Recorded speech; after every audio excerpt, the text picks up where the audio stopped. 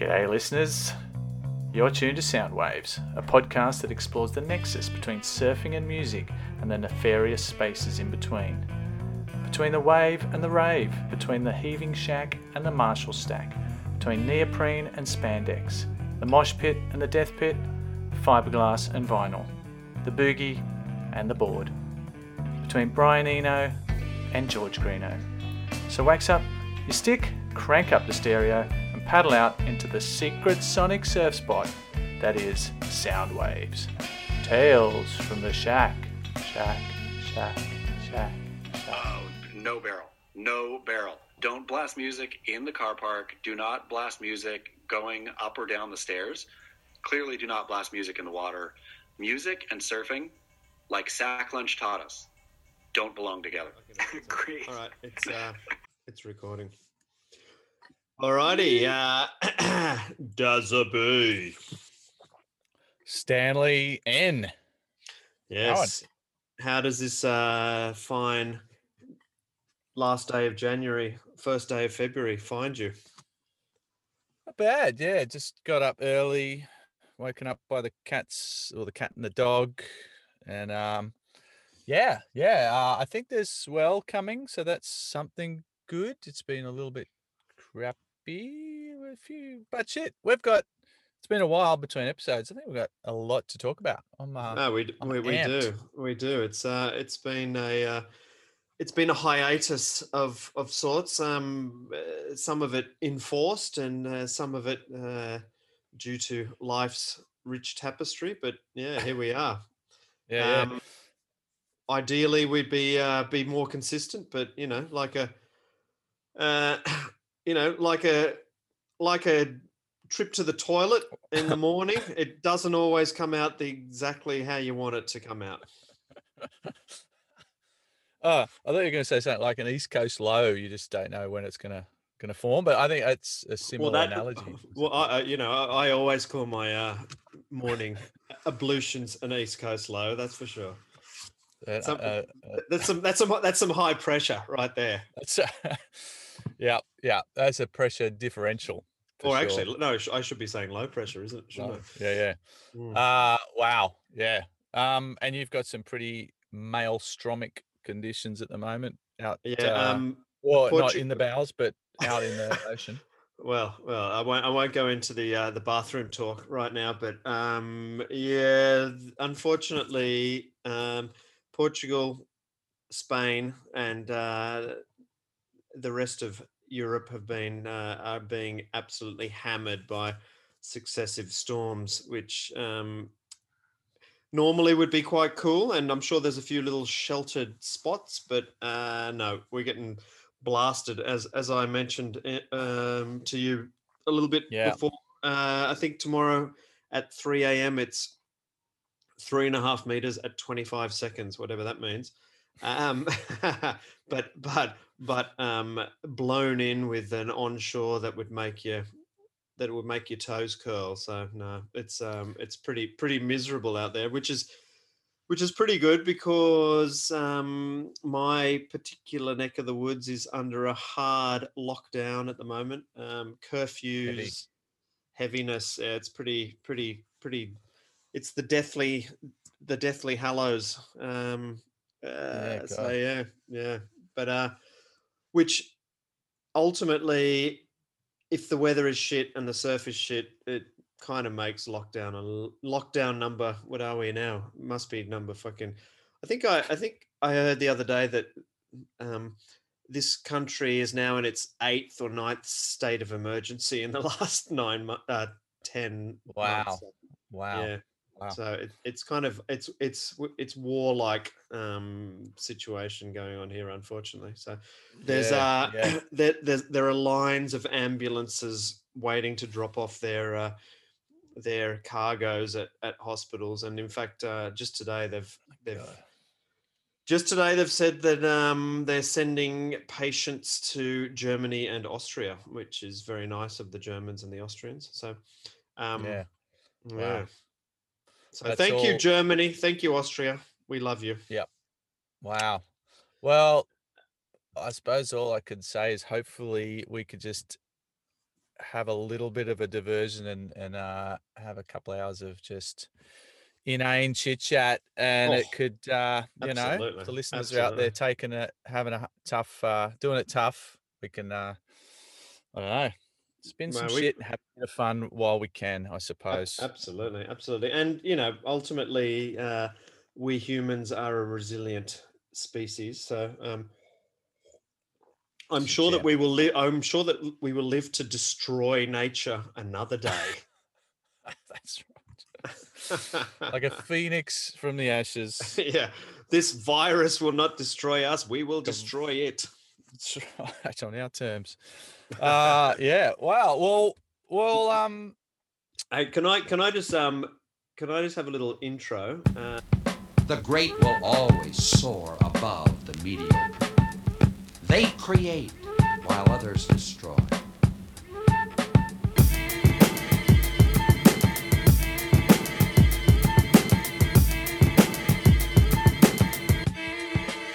I love those guys. Never had a So we are talking about the dinner party, the ultimate dinner party, right?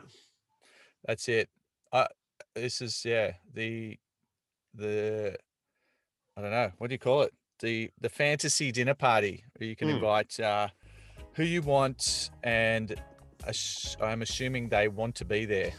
Of course. Like, they do. I always think about that. Like, that, people say, who would you invite to dinner? And 9 times out of 10, someone says Gandhi. And I just feel for the guy. Like, he's up in heaven. It's like, fuck, I got another dinner party to go to. Yeah. The Smith family in Dubbo or something. It's like, fuck. Yeah. Well, and not only that, they. I mean, the ultimate irony of all that kind of stuff is that invariably you've got Gandhi, who was, a Hindu kind of sage, and then Mother Teresa gets a fucking invite as well, who is a hardcore Catholic lass. And maybe, I don't know, Yeah. Winston Churchill might cop an invite as well, who's probably, I'm not sure about his, at best, he's probably a lapsed Anglican. So people really don't think about these things. Whereas I've been overthinking it, to be honest. But, well, mate, there's nothing wrong with overthinking life. suppose. We all do it in there. We all wake up. We all have that kind of 5-minute period when we our souls wake up in the morning, and we're filled with dread of the oncoming day, and think about all the things we could have done. Yeah, and there it is. But not at this dinner party, mate. This dinner party is going to be a blast. Absolute blast. It's going to be amazing. There's going to be a lot of people there, actually, because I've got a few other people contributed with the list as well. So Woof. it's going to be a cracker. Good. Do you want to go into floaters first, though? Are we going to do some floaters? Absolutely. So there's lots happened. Well, it's funny because I was listening to another podcast today, a podcast that I do like very much, and they were talking about how 2021 is the year of the 45 to 60-year-old. That is so good. I fit in that demographic. me too. And it's fucking totally right, because the 45 to 60-year-old is just dominating the surf. This is surf. I think music. I think music we can already give the seniors, the middle-aged and seniors, we can give them the crown already, because they've proven it time and again. But certainly in the surf world, it's crazy. It's like fuck you young twats with your fucking Insta bullshit. You can't even do anything. We got Pete Mel pumping into shacks. 60-foot shacks. We got, I don't know if you saw it, but Nathan Fletcher was they did some air bullshit, and Nathan Fletcher busted the biggest air of the lot, and they had all these youngsters on there, and of course now we have All Hail the King, and Tom Curran just at Oh my God. 57 years young, just dominating. Oh, how good is Free Scrubber? I mean, credit to the boys who mixed it all up, Vaughan, Blakey, and Yeah, some guy Potts, not the Potts, but Potts with an S. A-Pots. A Potts. Is that not the sickest shit you've seen for a long time? Yeah, where do you start? I mean, God, like you've got Mate, you've got moss worship. How good is the moss worship? That looks like moss, and that's really cool. Is that really moss, or is that just like something green? I just the like. I mean, ever since like Citizen Kane and Rosebud, have I been wanting to know what a free scrubber was? Yeah, but I mean, how good is it? I mean, you've got Curran, just the enigma times 10. You've got him playing his own kind of music along to his surfing. Then you've got an amazing sort of point break setup. I imagine very similar to his home breaks. Just those long reeling points, and just the standard of surfing from, as you said, 57. I thought he was almost 60. I suppose it's close enough. It's nuts, isn't it? Like, well, because he's been for quite a few years now. He's been pretty much entirely surfing this board called Super Dave. Have you heard of Super Dave? well, I've seen pictures of this kind of like mutant skimboard looking thing. Yeah, The- which is yeah, that's Super Dave. But right. fortunately for this film, he's moved on from Super Dave to this crazy, or a series of crazy, amazing, beautiful looking twin fins. They look so good. How good Yeah. they And are. those, How much money is Channel Islands going to make in the next fucking 6 months selling those things? well, you reckon that, like, because those fins, they seem to be his invention. Those kind of flexi tip fins. I reckon they seem really interesting. So I've had a similar idea for fins actually, which you know, will probably never see the light of day. Do But tell. Do tell. well, no, I want to keep it under wraps. You never know Fair who's. enough.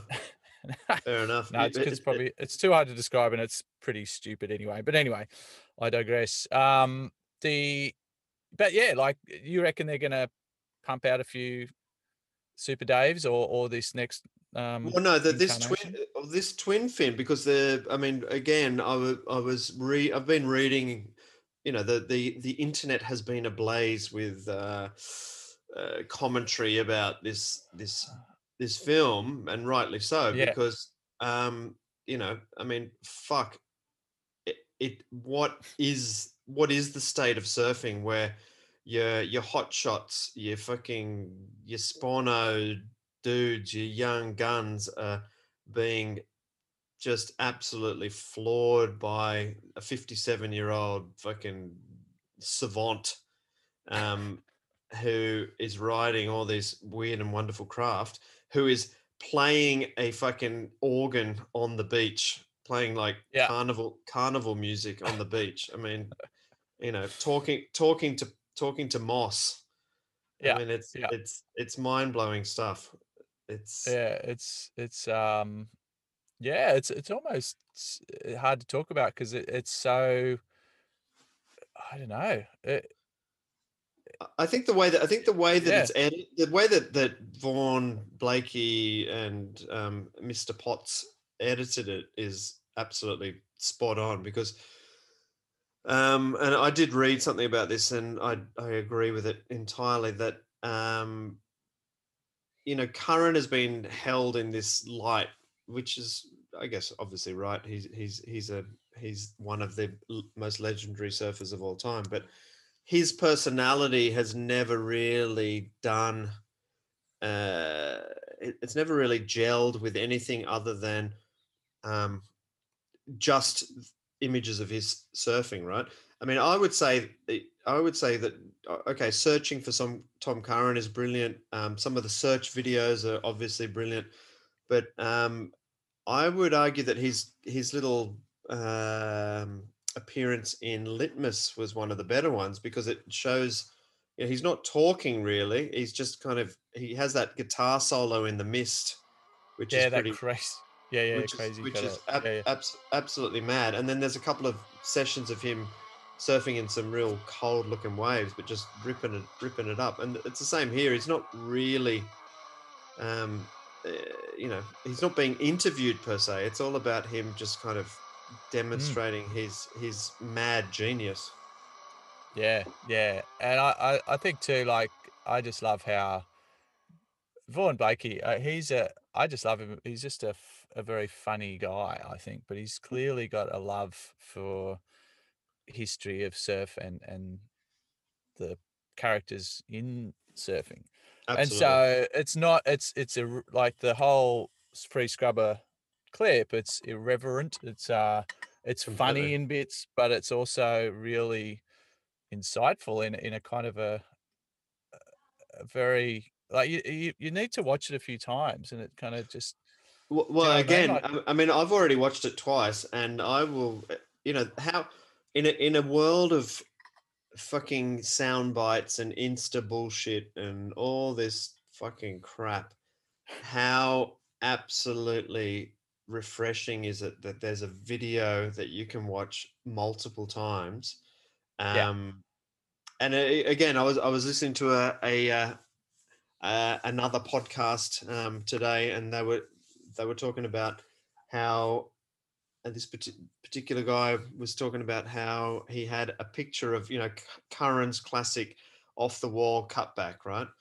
oh yeah, And he had that on his wall for 10 years, and he looked at it every day. I mean, yeah, those days are kind of long gone, right? And this is almost bringing that kind of stuff back.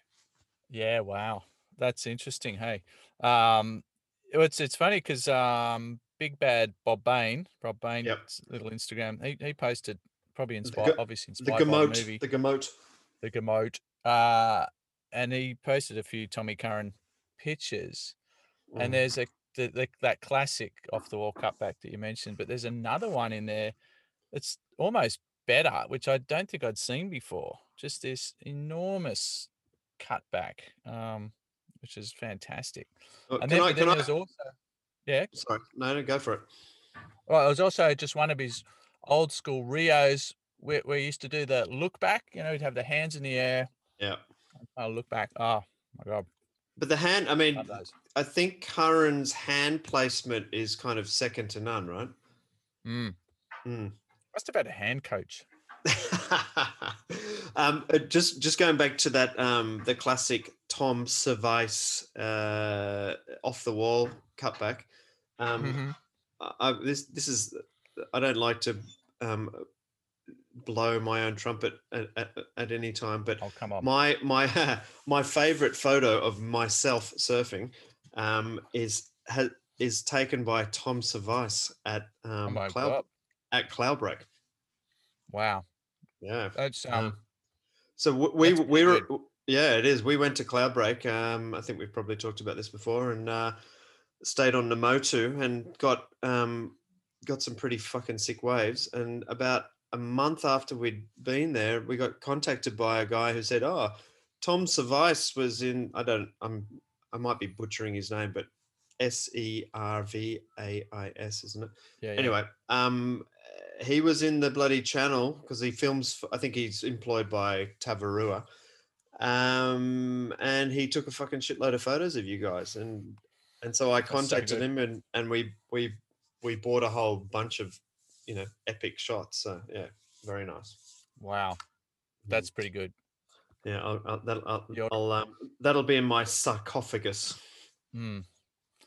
I was shot by Tommy Curran's photographer. So something That's like that. right. Yeah, exactly. Well, But yeah. back to Well, Curran. I think he's basically you know going back to the 45 to 60-year-olds. we are now in this amazing Mm. phase where you got Twiggy and Pete Mel Oh. and bloody Nathan Fletcher. You got Tom Curran. You got the dawn of the mid-length.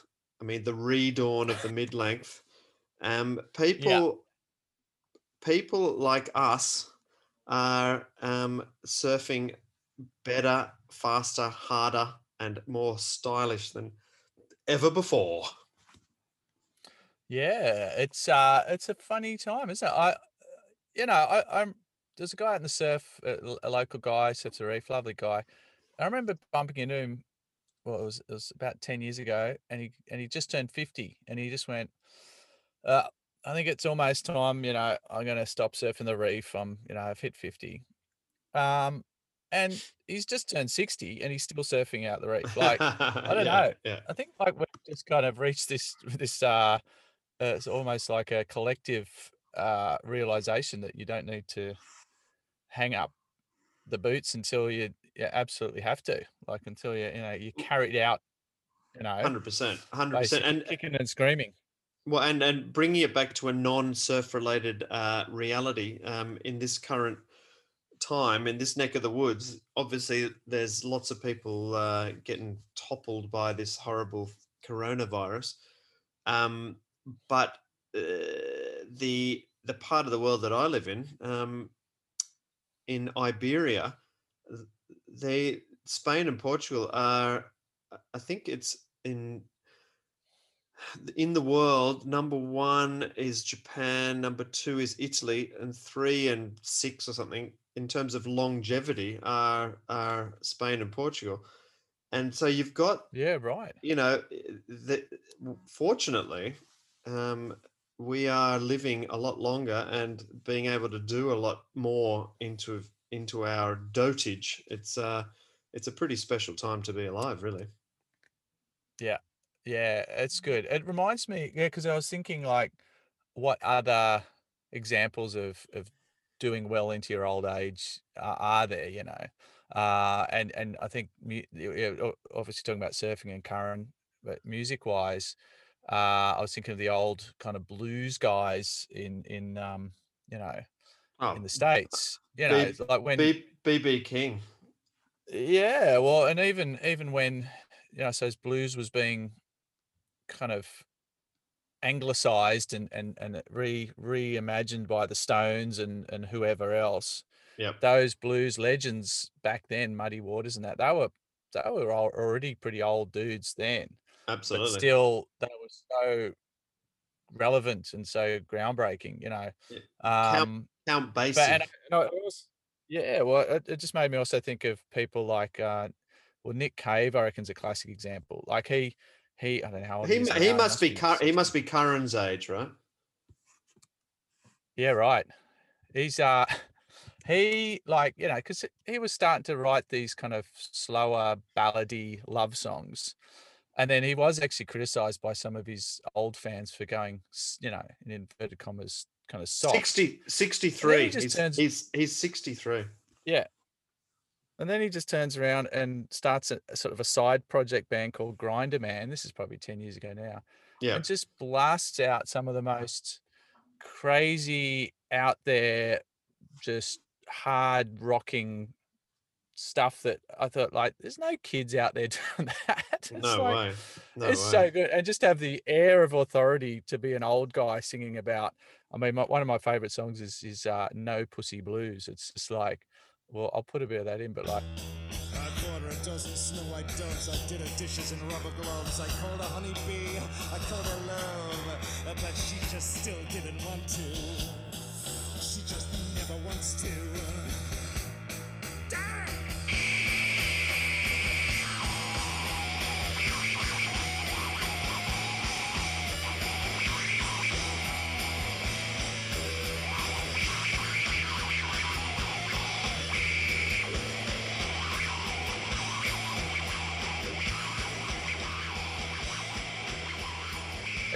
that's like an old guy just growing old disgracefully. I think. And as they fucking should. And look at, And Curran is not one to blow his own trumpet or to do anything other than just follow his own line.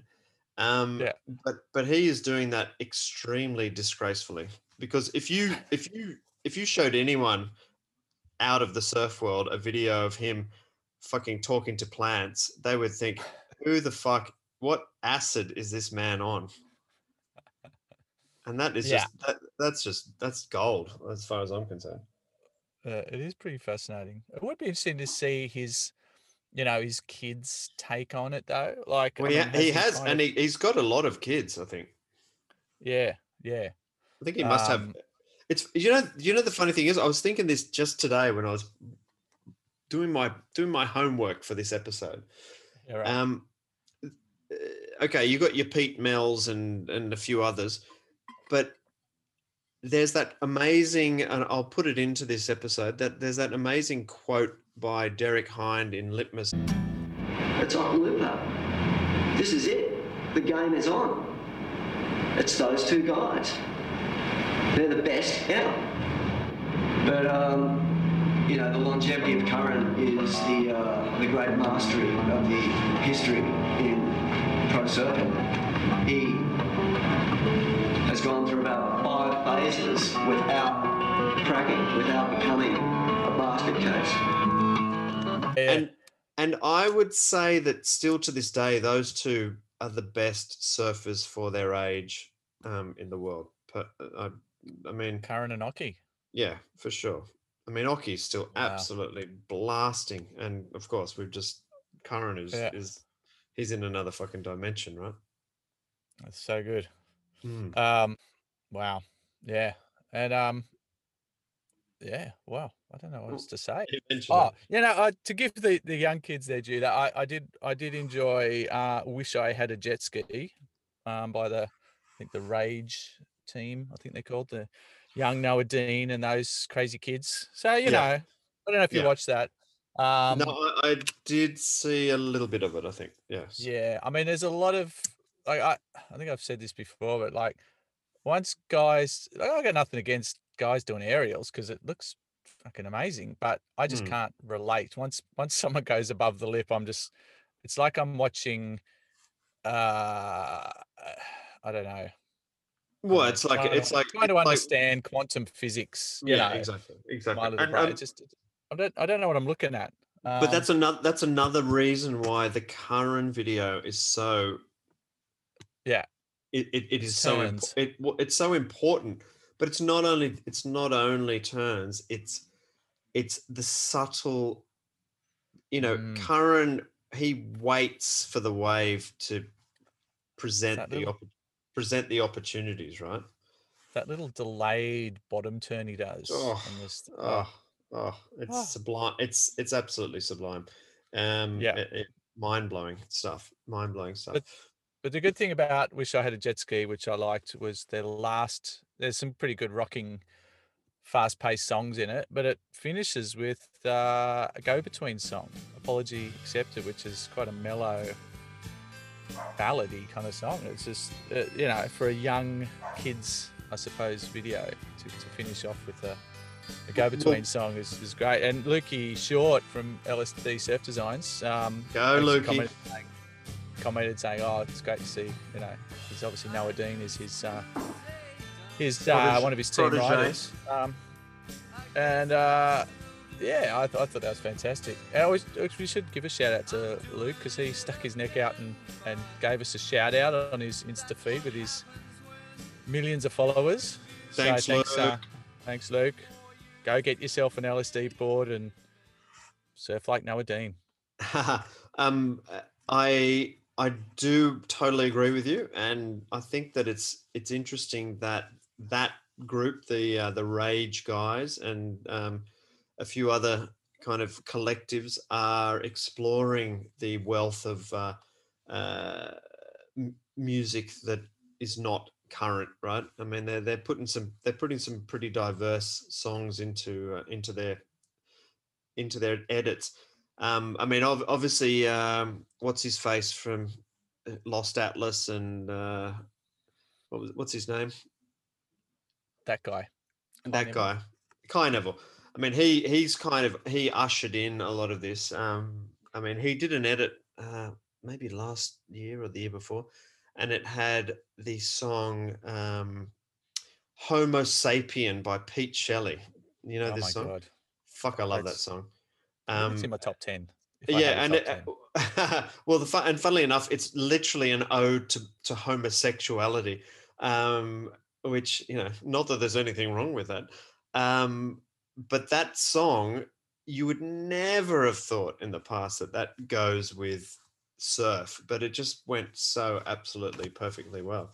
And I think they were all. I think actually the in that vid they're surfing macaronis or something, you know. It's hi-fi, Okay.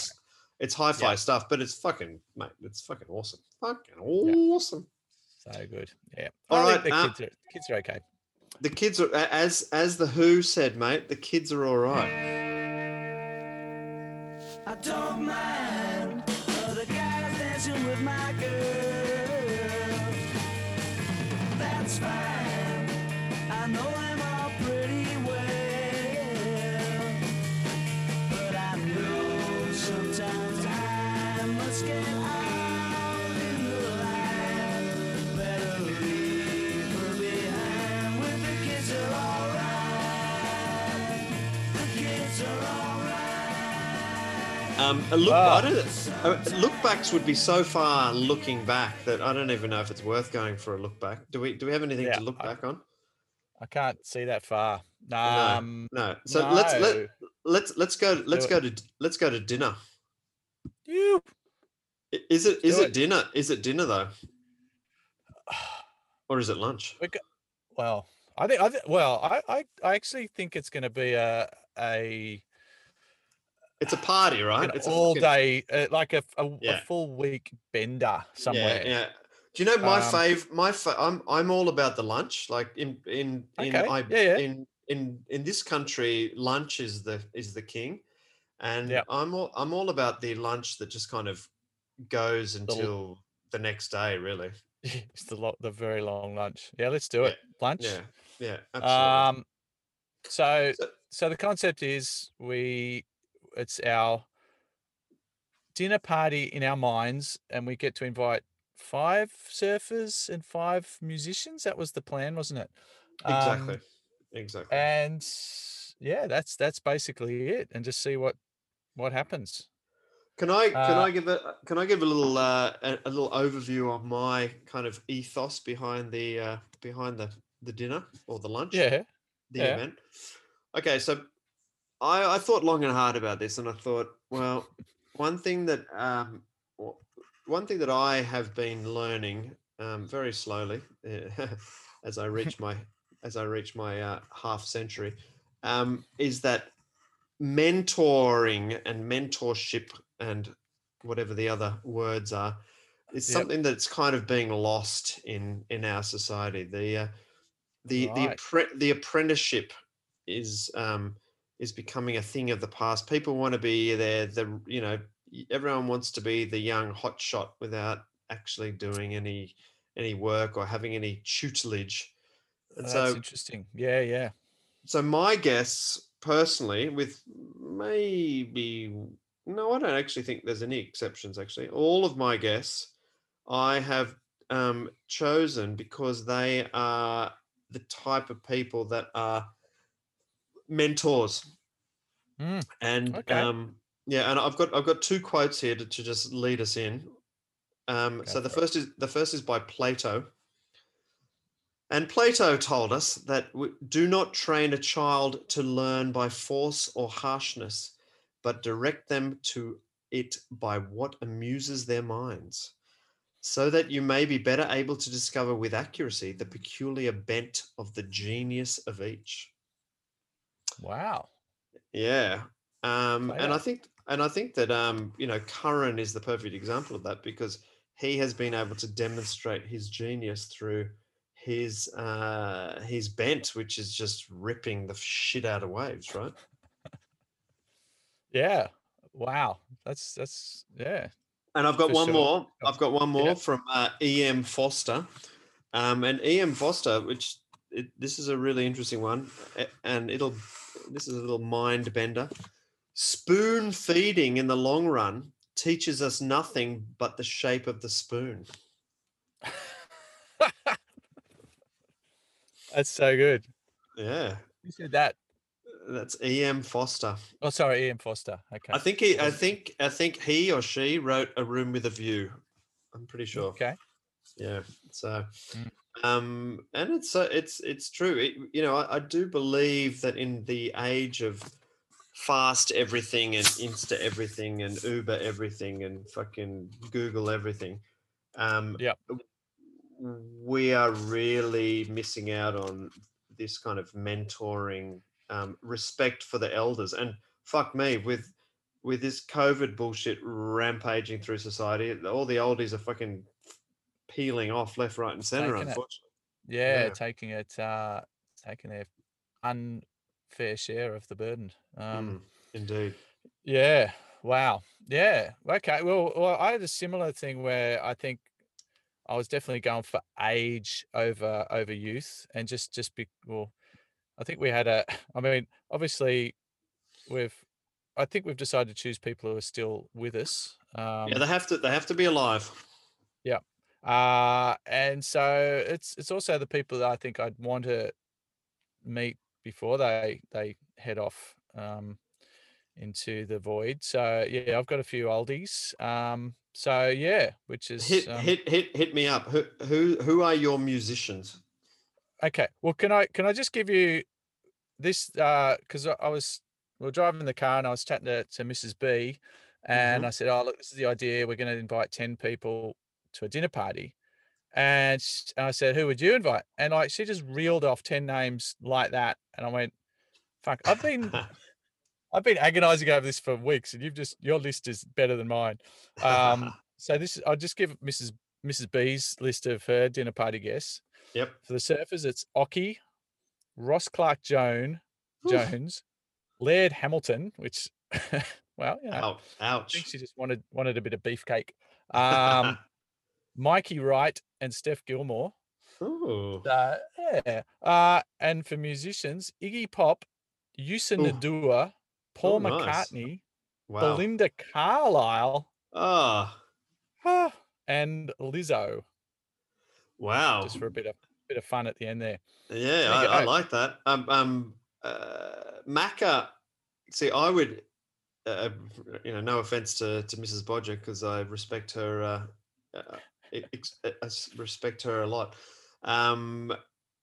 Yeah, Macca. I would always, as much as I love Macca, I would go for Ringo personally. But no, and Belinda Carlisle is such an inspired choice because.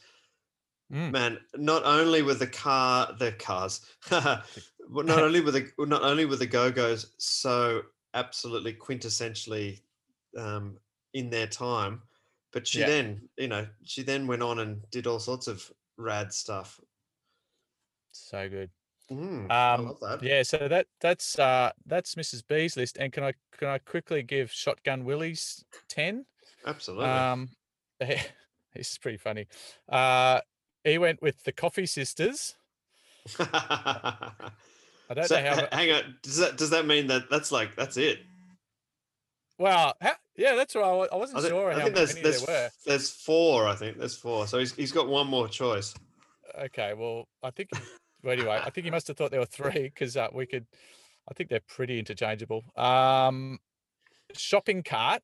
And I had to ask him who Shopping Cart was. Basically, it's the old dude on the pier in Big Wednesday. Yeah.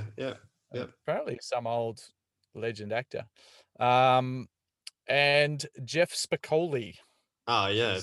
Wow, Spicoli. Yeah, that's a good. So he had a few fictional characters, which is fine. But yeah, so I thought that was a great list of surfers, and his musicians are Merle Haggard, Amy Taylor from Amel and the Sniffers, Blaze Foley, an old kind of blues legend, Old Dirty Bastard, and Sylvester. So Sylvester, fucking hell, I love Sylvester. Hey, can I going back to Amy from Amel and the Sniffers?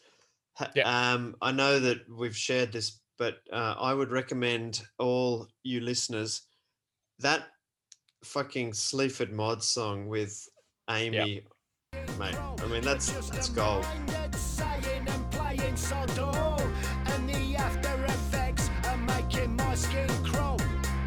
I can drop a lyric with no need to drop a name. I do it for the pleasure, the money, and the fame. You're saying that you love it, I'm saying that you're lying. I've been putting in the work, but you're barely even trying. Stood outside an high-rise trying to act like a gangster. Stood outside an high-rise trying to act like a gangster. Stood outside an high-rise trying to act like a gangster. Stood outside an high-rise. You're just a mind that's spraying and praying on walls. And the after effects. That is gold. And there was, because I honestly believe that the Sleaford Mods are the kind of poets of our generation. The beauty of the Sleaford Mods is that they are so unfashionable, and their sound is so minimalist, but they manage to get on board some of the funkiest and most kind of fashionable people in the world. I mean, it's funny because I sent the link to the Sleaford Mod song to my sister, and then she sent back a whole photo shoot that Amy from Amel and the Sniffers had done for Gucci. They're all Gucci models. Did you know that? Oh, no, I didn't. No. Yeah. So Amel That's and the Sniffers are Gucci models. So it's the zeitgeist right there, brother. Right there. Wow. Subverting from within, maybe, you think. Indeed. So okay. So dinner how party. about your list? Yeah. Okay. So so I had a few before we even go on to the list. I had a few questions. So where is it? When is it? Well. What are we gonna eat? What are we gonna drink? What are the seating arrangements? And what kind of extras are we going to provide? I mean, in terms of stimulation, in a not in a Wawa sense. I'm sure some of the guests are going to bring a lot of their own stimulation stuff. Yes. Yeah, they're going to have their bags packed, and they're going to get a free ride through customs if they have to. No quarantine for these fuckers. Straight through. Well, I was thinking location-wise. I know the dude from Tame Impala had this sick music studio / house in Margaret River somewhere. I think he sold it recently. Yeah, I heard about that. I thought that could be good. That's a good one. Yeah, you'd want to go for a surf the next day after the food all goes down, or and I think for the musos, no muso is going to complain about being holed up in Margaret River for a few weeks, are they? Yeah. You've got the wine, you've got the food, you've got a recording studio, and hanging out with a bunch of surfers. Deprivates. Look, it doesn't get any better. My alternative was to either be holed up in a Tuscan villa. Oh, nice. Just because Tuscan and villa are just two words that go so well together. And Tuscany's, one of my all-time favorite parts of the world. Or I think we should just fucking rent out Namotu. Yeah, I did think of that. Yeah, because having had the luxury of staying at Namotu, if you had that whole place to yourself, it would just be absolutely mind blowing. Yeah. Well, we could just fly there afterwards. So that's true. That's true. So I just found out that Gary Newman is a pilot. So I thought he wasn't on my list, but he could fly us from Margaret River to Namotu for a sesh in his private jet. All right, so So hit me with your list. Okay, so my musicians are Aphex Twin, Nice. Neil Young, Wow. Matt Yeah. Matt Johnson from Kate Bush. Oh my God. Have you chosen her as well? No, but that's just so good. And Chuck D from Public Enemy. Oh, So, That's so- who are you? Who are your 5 musicians? wow. Mine. Okay, I got Willie Nelson. Woof. So Well, yeah, we know he's we know just- we know where where the fucking where Mm. the marijuana's coming from. Then Yeah, he's got a crate coming Absolutely. in, being shipped in. well, and Pete- he would have a private jet too. yeah, for sure. Or a private horse, maybe coming on a horse. PJ Harvey. Oh, nice, Um, nice. I've been obsessing over one of her albums for a while, last few weeks. And this is a bit of a left field one, but this girl, I actually don't even know her real name. I could find out. It's she went by the name of Palm Olive, and she was in a band called the Slits back in the Yep. 70s. Yeah, But she's just got a fascinating kind of backstory, and I just kind of like that whole era. That whole absolutely. punk era, which was quite interesting because it did feature a lot of female No, you're right. Like Susie icons. Sue. Susie Sue, yeah. It's Well, Patti fun. Smith.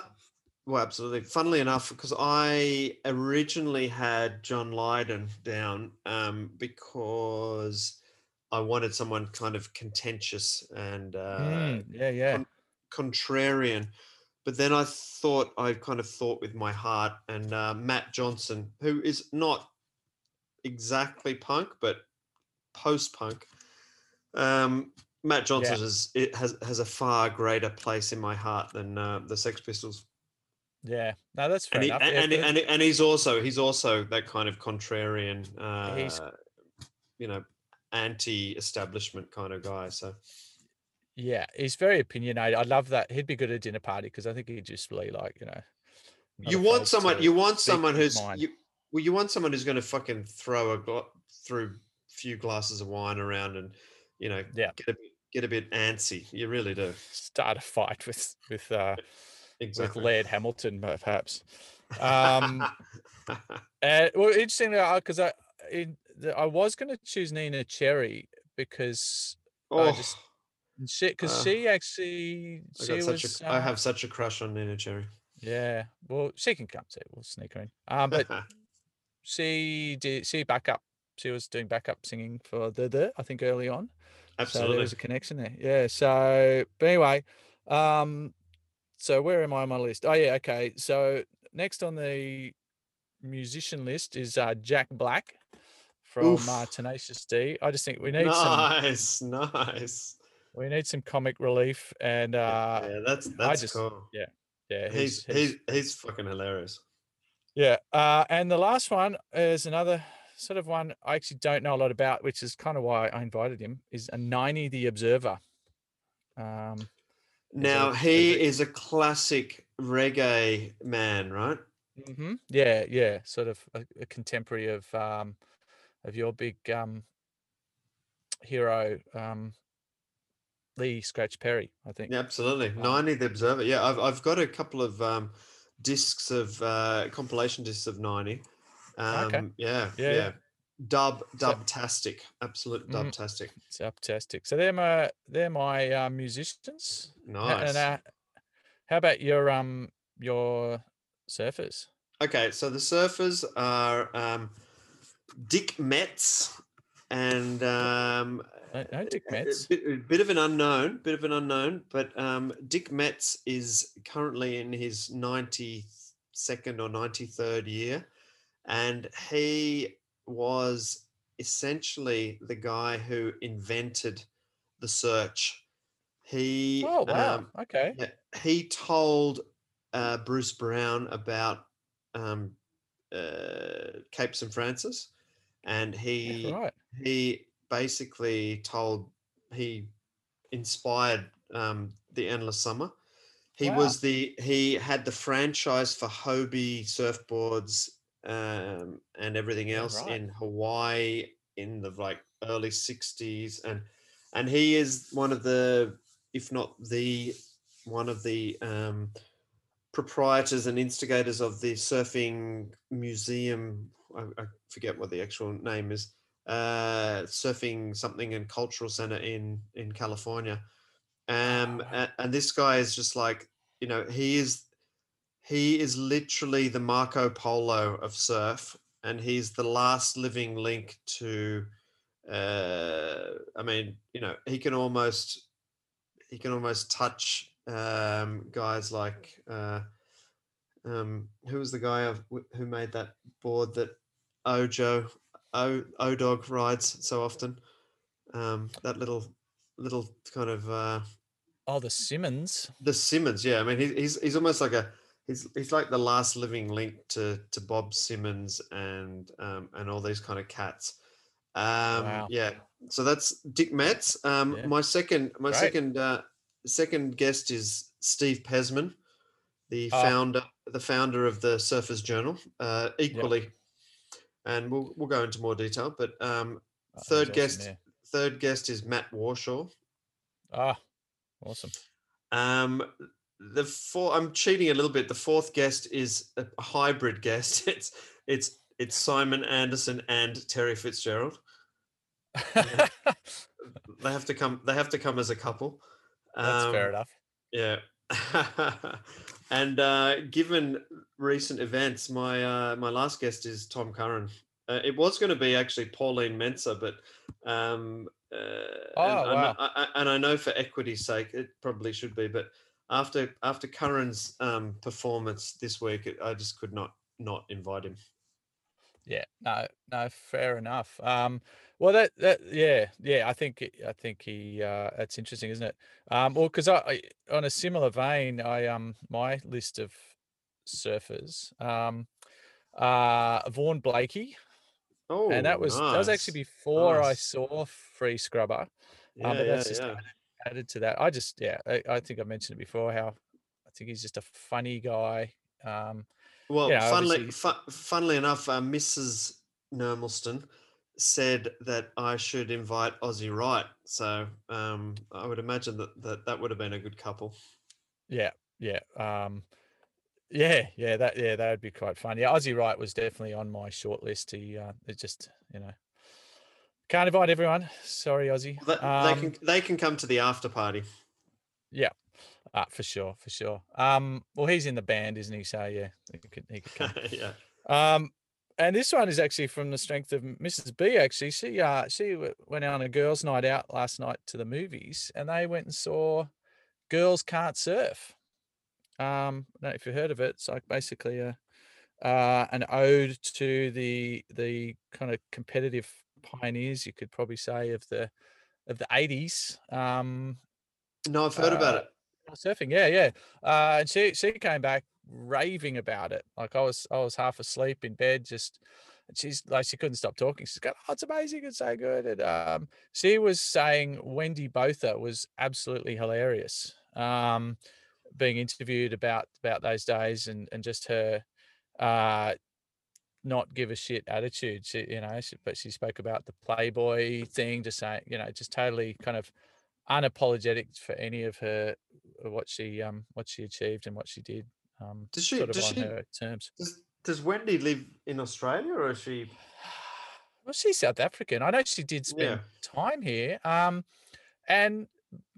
Mrs. B reminded me of this. I can't remember this, but apparently she went out with he's come up before, the drummer from what was the name of the band? No, Bobby Socks, local legend. No, my absolute nemesis. Yeah, I'm not sure if that's confirmed or not, but yeah, apparently he appears in the movie, like just as a picture of her with him. And funnily enough, JV, our one of our schoolmates, appears in the movie as one of the judges in one of the. Oh wow! Well, the ex of Wendy is still to this day the only human that has ordered me out of the surf. Did you comply? I think think I I would have if I was a grommet.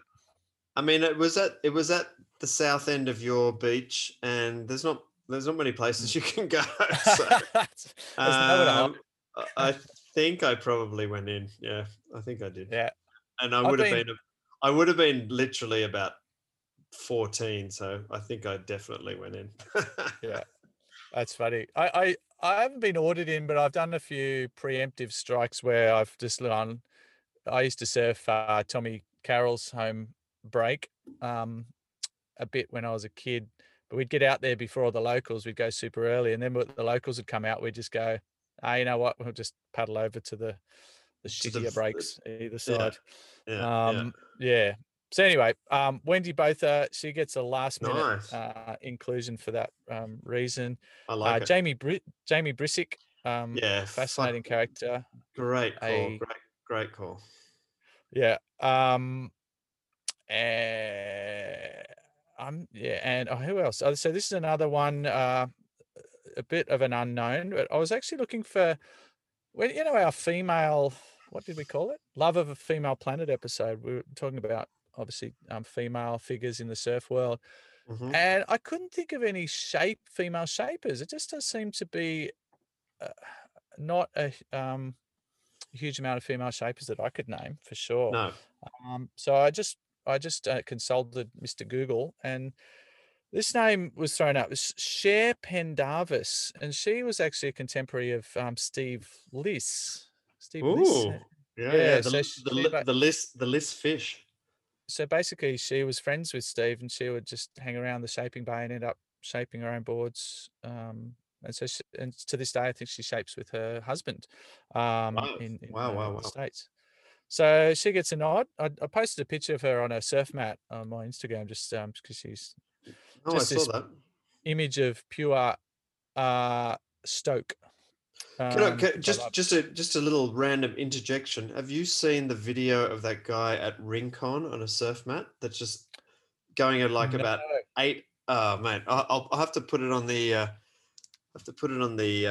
Tales from the Shack Instagram. But there's a video that many of our thousands of listeners, I'm sure, have seen. And this guy is on a surf mat at Rincon, and he's literally just overtaking surfers, like powering warp past. speed. I've heard about it. Crazy. I haven't seen it. I was chatting to a guy on a mat out at the reef actually, and he was telling me about it. So I'll have to, it's check it mind out. blowing. Okay, and my last guest is for some comic relief is Jonathan Wayne Freeman. Who, Nice. That's a cool. Yeah. He's funny. He is very funny. Yeah. I like where you're going with all this. Okay, Yeah. so to dinner we march. Mm-hmm. Wow. Well, so do you want to go into any deeper detail in any of your guests, or Absolutely. So I'll have a little rap about the musicians at our table, and obviously we can work out the seating arrangements, and maybe we should let the guests choose their seating partners, but maybe this is alphabetical or not. No, it's not. Well, yes, it is. But my first guest is the Aphex Twin, and the Aphex Twin is probably my all-time musical hero, just because of his whole ethos, his lifestyle, his music, his subversiveness, yet his absolute normalcy. And I've got a few little anecdotes about Aphex. So, what I've done with all of my musicians, I've chosen a top 3 songs, and I've got a few little anecdotes about them. But so here is a little anecdote about Aphex Twin. Aphex Twin was asked to do a Madonna remix. Apparently, she was begging him to do a Madonna remix, right? Yeah. And he said that he would only do it if she did an impression of a pig on the track, right? And obviously Madonna was not too impressed by this. Oh, But she was still that desperate to get the Aphex to remix because he's a freak. yeah. And so she flew to London to track him down, and Aphex he did kind of give way, saying that she didn't have to make Big noises. yes, piggy noises on the track, but the condition was that she recorded some noises with her genitalia. And apparently she agreed. Now I don't know if that's an urban myth, but apparently there's an Aphex remix of Madonna song with some noises of Madonna's genitalia that are into the mix. So how about that? Yeah, there's nothing I can add to that story. I think that's apart from just speechlessness. Wow. Yeah. Gee. So we'll have to I'm put that track in the mix.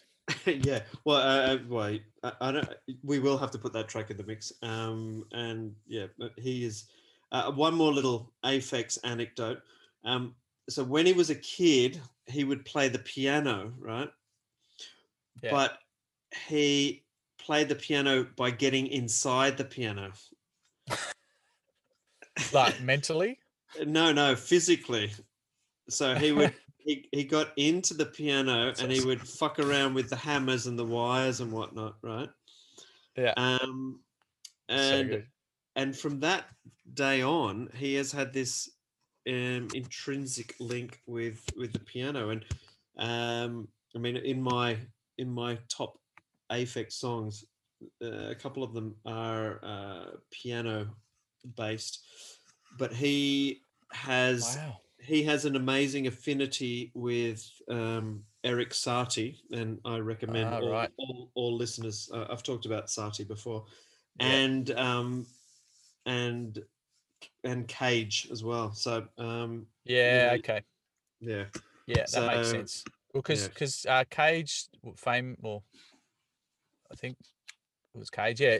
Basically, he wrote pieces for piano, which I think there was something called like modified piano pieces. Exactly. Basically, he'd just throw a heap of junk onto the strings, like spanners or whatever, and so you'd get these random noises, which our kids actually, maybe I don't know, they might achieve Aphex Twin style heights of fame, but we actually have a piano which we've had for years, which one of the Bodger boys plays quite beautifully, and we finally decided to get it tuned after 10 years.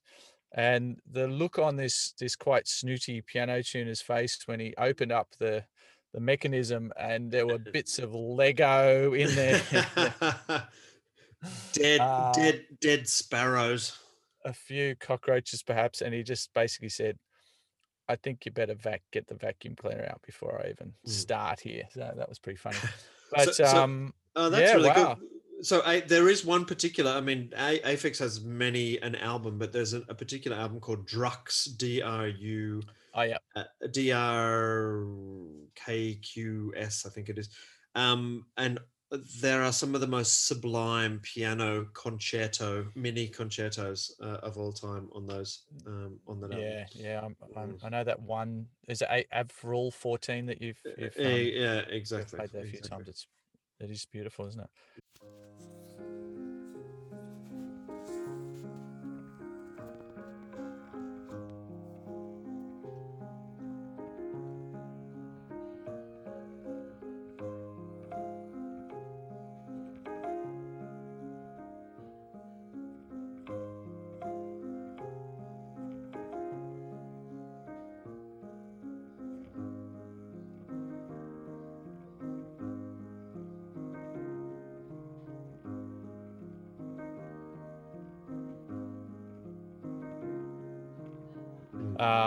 Well, that's a great choice.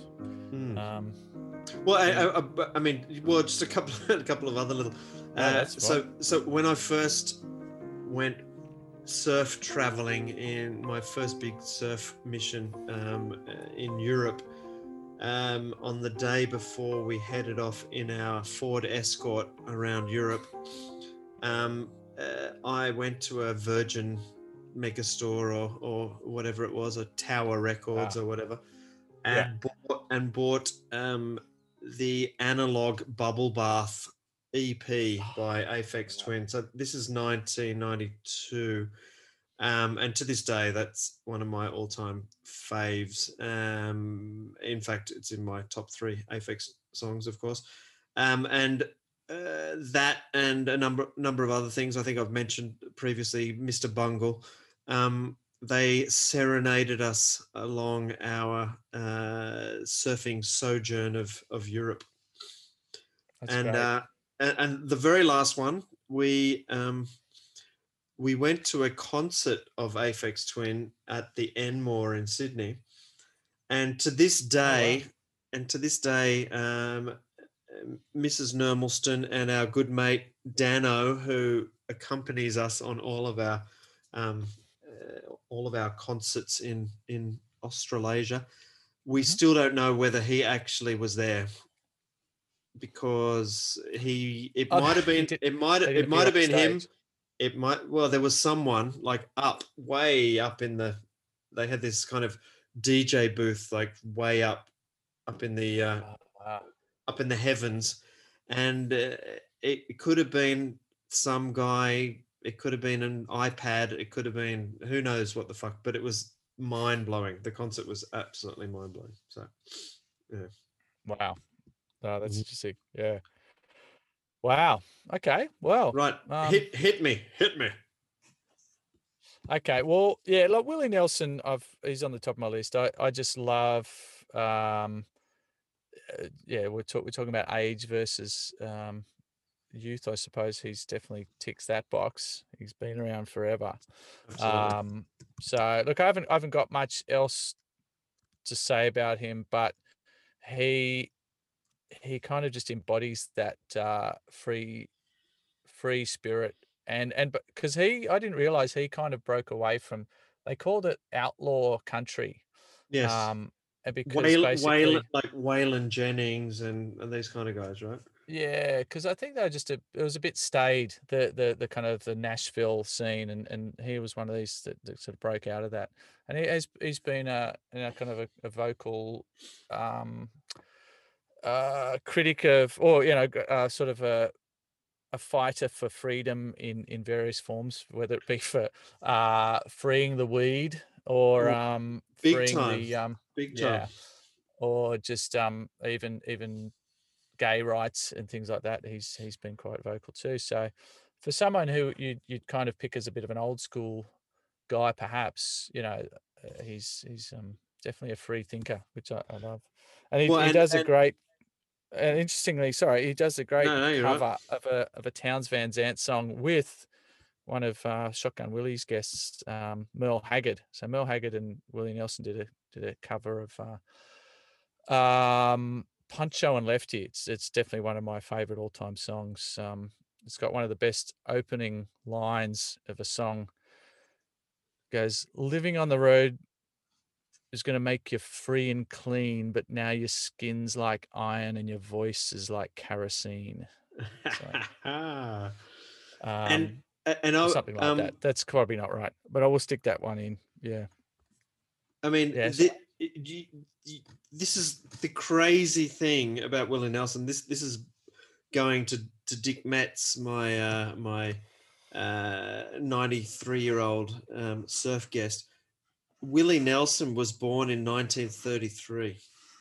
It's pretty good, isn't it?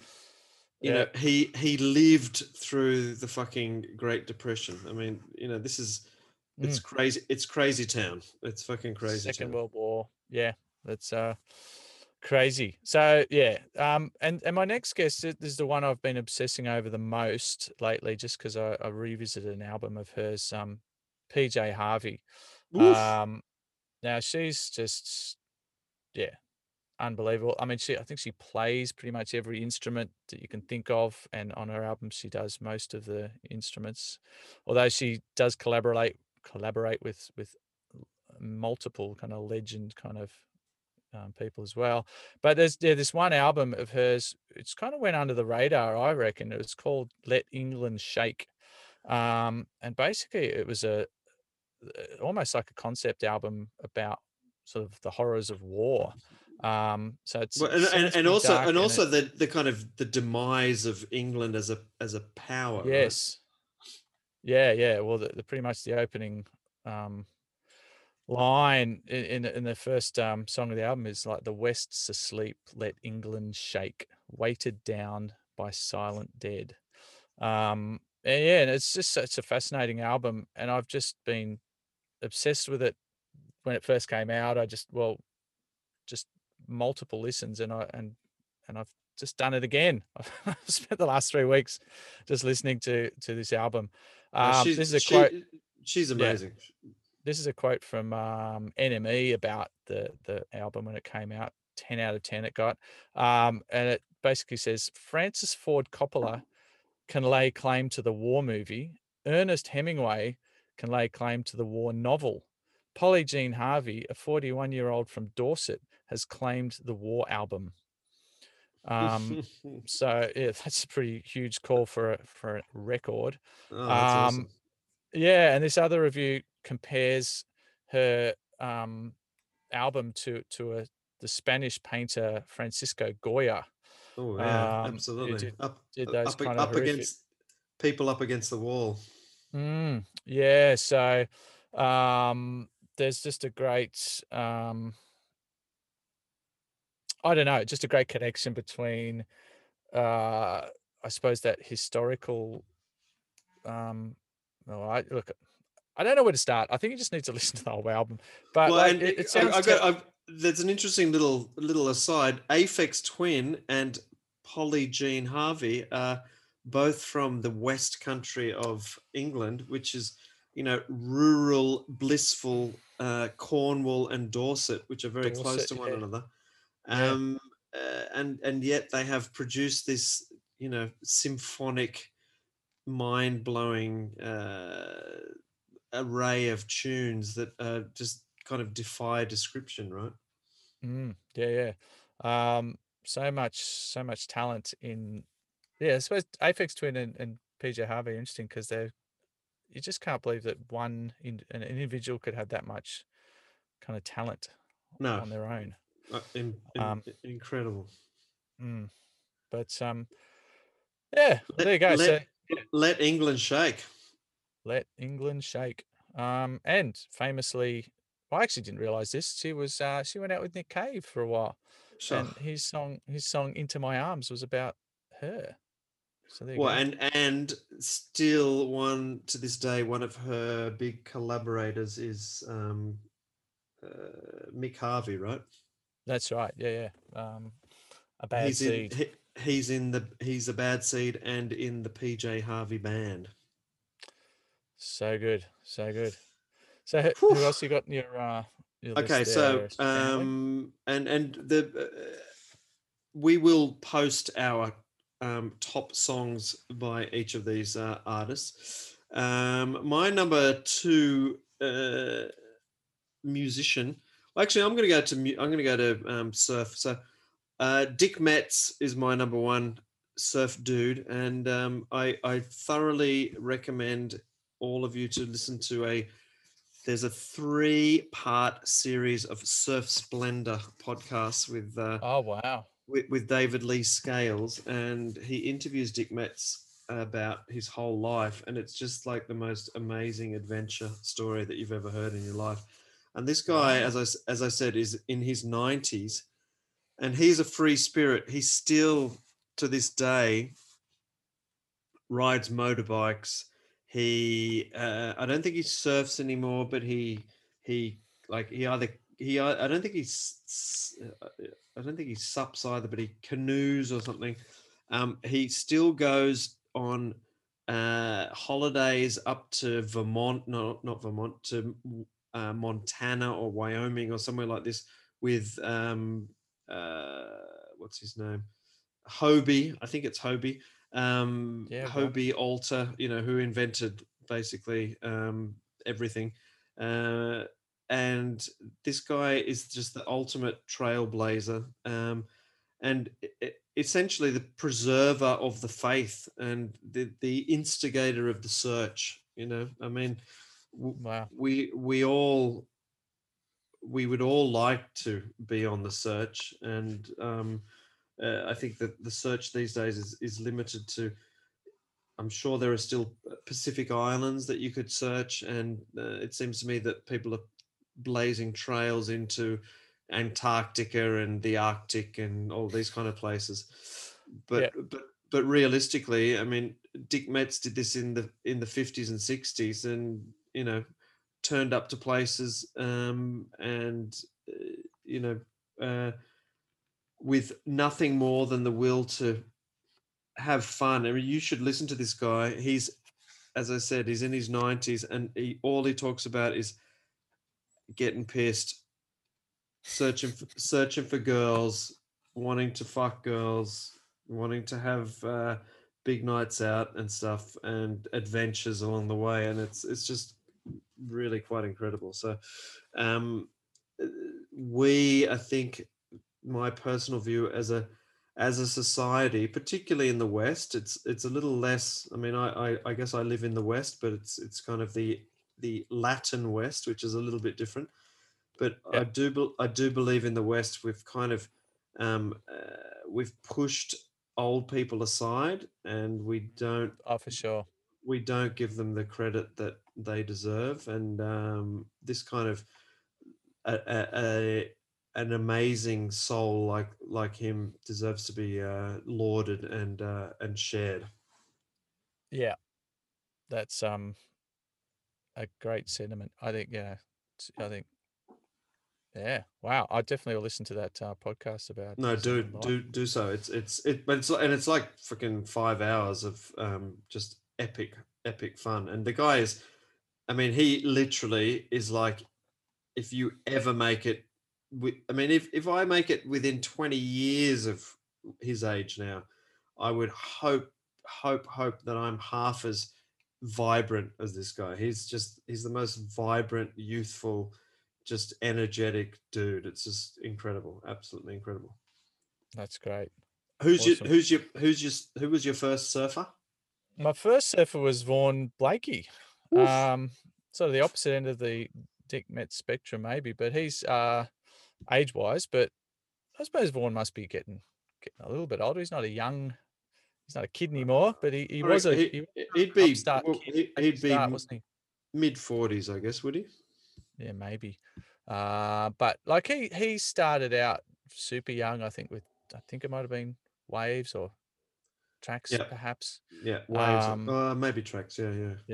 But yeah, so he's for a relatively young guy, he's got quite a lot of surf history and knowledge. For sure. But yeah, I think, I touched on the fact that he made that free scrubber, and just his sense of humor, sense of fun, but also an artistic sense wrapped into that. I think. He. And a no holds barred. Yeah. I do love listening to Ain't That Swell, and the difference between him and Jed. Smithy. Jed is obviously one of these. You need your Jeds of the world to get angry and to get cynical and to get stick it to the man. But I think if I'm probably, if I was going to say who I'm more like, I think I'm more of a Vaughan Blakey than a Jed Smith kind of guy, I suppose. So I kind of glass half full kind of guy.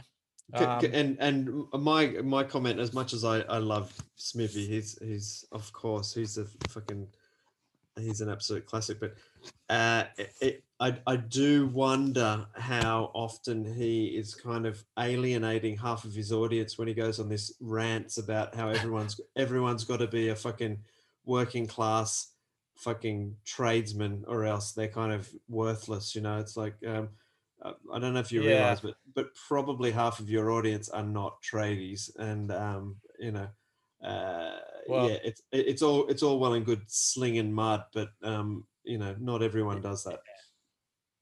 Well, and for some of us who actually do work for corporations, sometimes Yes, indeed. they are a necessary evil, perhaps. They are, at least- and at least even so I those, can eat. and that's right, and even those who may have steered their life away from corporations, they can, pretty much all of us have one or two evil corporations in our past that have sustained us for large parts of our existence. Yeah, but yeah, we gotta love Smithy. But yeah, Vaughan, I just and he's got a musical edge too. He's front man for the Goons of Doom. So and I do like. I don't know if he always chooses the songs. I don't know who's behind the song choices. But obviously Tom Curran did a lot of his own stuff on Free Scrubber, but there's also a couple of songs from this band I don't know too much about called the Israeli Chicks. Yeah. I believe they're an young Aussie band. I enjoyed them. So no, I think he'll be fun. He'll be super fun.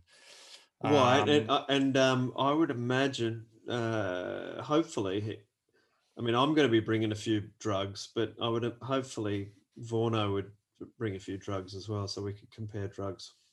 Yeah, I'm gonna be. It's funny, like even though it's a fantasy, I'm not. I'm a pretty straighty 180 drug wise, so I'm gonna be. It's gonna be interesting in how I'm gonna take it. Am I just gonna cut loose, or am I just gonna sit back and watch it? So we'll see. We'll see what Curran brings to the table. I think just sitting back watching it is going to be mind blowing enough. I know for sure. I don't want to miss anything. There were some people I would like to have invited, but I thought they're just going to be so awkward sitting quietly. Someone like Morrissey, I thought would have been fun. I don't think Morrissey, as much as I respect and love Mozza, I think he would probably not take up the invite personally. I can't imagine. I can't imagine it. I just can't imagine he's probably knitting with his mother. I think his mum's. I think his mum's still alive. He's definitely a mummy's boy. I would imagine that or because he's also a bit. He's also fairly severely right wing as well, right? Maybe. He's on record as saying some pretty radical, radical kind of populist stuff. Yeah, he's a prickly character. So who else you got there on your list? Okay, so I'm going number 2 on the music is Neil Young, of course, and I'm going to keep this kind of I'll keep this quick. Why is he coming? He's coming because of his place in the pantheon of rock. He's definitely, in my mind, and a lot of people's minds, he's up there. He's coming because of his voice, and that's not just his singing voice. I would just love to hear him talk at the dinner table because he's just got he's just got the most beautiful, gravelly Canadian rural voice. It's gorgeous. His sideburns, they could have a place at the table, all of their own. Neil Young makes me cry. Hopefully not at the dinner table, but you got to believe that not only does Neil Young have a huge career as a solo artist, we're talking Crosby, Stills, Nash and Young, and that is mind blowing. And even before Crosby, Stills, Nash and Young, he was in the my brain's not working now. Another band, Dusty Spring. No, Dusty. Yeah, no, not Dusty No, Springfield. Buffalo Springfield. Sorry, Buffalo Springfield. Ah, Dusty Du- Springfield. exactly. Buffalo Springfield. Exactly right. I mean, this Dusty is Springfield is like a pro surfer. no. Dusty Springfield was son of a preacher man. Yes, he I was. think of Dusty Payne. There's a Oh, lot of Dusties out there. Dusty Payne Um, can go. yeah, Dusty Dusty Payne can go Springfield. suck a fucking cock. Crosby, Stills, Nash and Young. Are you kidding me? And just two little vignettes. The album cover from After the Gold Rush is something for me that was just a seminal image in my upbringing, and I don't know why. I'll tell Like you a walking little. down the street or something. Yeah, and it's kind of Yeah. like this gold and black kind of distorted Mm. image. I lived in Armadale for a Did you? time. Yes. Did not know that. Yeah, I was not studying, and I was living with a bunch of people who were also not studying, and I may well have been selling drugs, but that's just hearsay.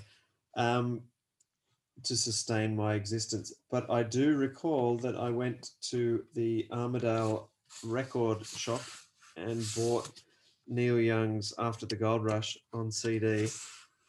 And that was my theme album for a good 6-month period of living in rural Australia. And yeah, fuck. And on that album, there are a couple of songs, but there's one song called When You Dance, and it's all about how when you dance, you basically, that is when you are at your purest. That's when if you are in the moment of dancing, you can really love. And it's, Wow. yeah. So, and there's also another song called Cripple Creek Ferry, which is just a great, dainty little kind of banjo song. Nice. So yeah, Neil Young makes me cry, and I think I've already mentioned that I went to a Neil Young concert with my father, and he Yes. yeah In the mosh pit.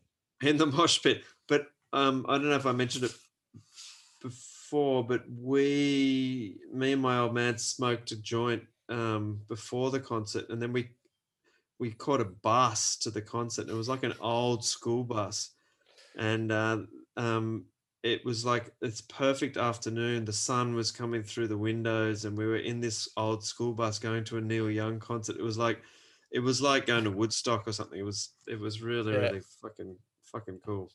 Yeah, so I do recommend you smoke a joint before you see Neil Young because it helps.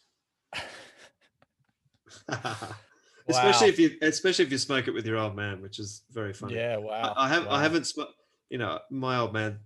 I haven't smoked pot with him that much. I mean, he used to smoke before he had kids, but as an adult, a few times we've smoked, and it's always been a blast. Wow. Well, yeah.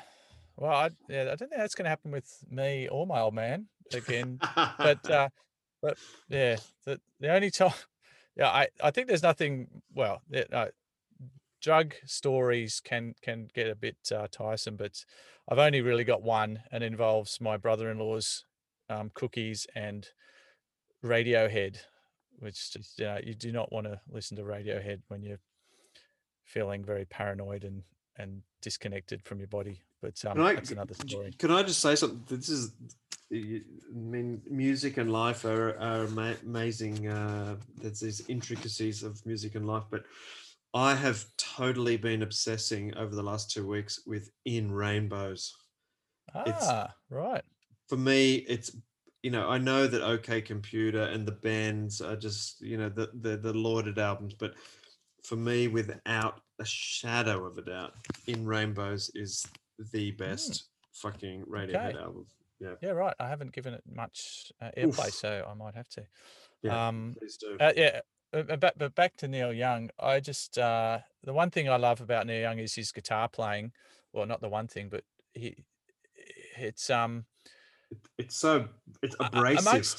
I was getting a bit into trying to learn the guitar back in the day, and I've pretty much just kind of realized I'm shit at it, but I still have a crack. But I used to buy these magazines, to try and help learn guitar, and there was always a few Neil Young songs, and you'd always see these comments from people writing in the letters saying Neil Young's a shit guitar player, and but what they didn't get was just how he mightn't have been the most technically gifted or proficient, but every note that he plays, I reckon, has a purpose.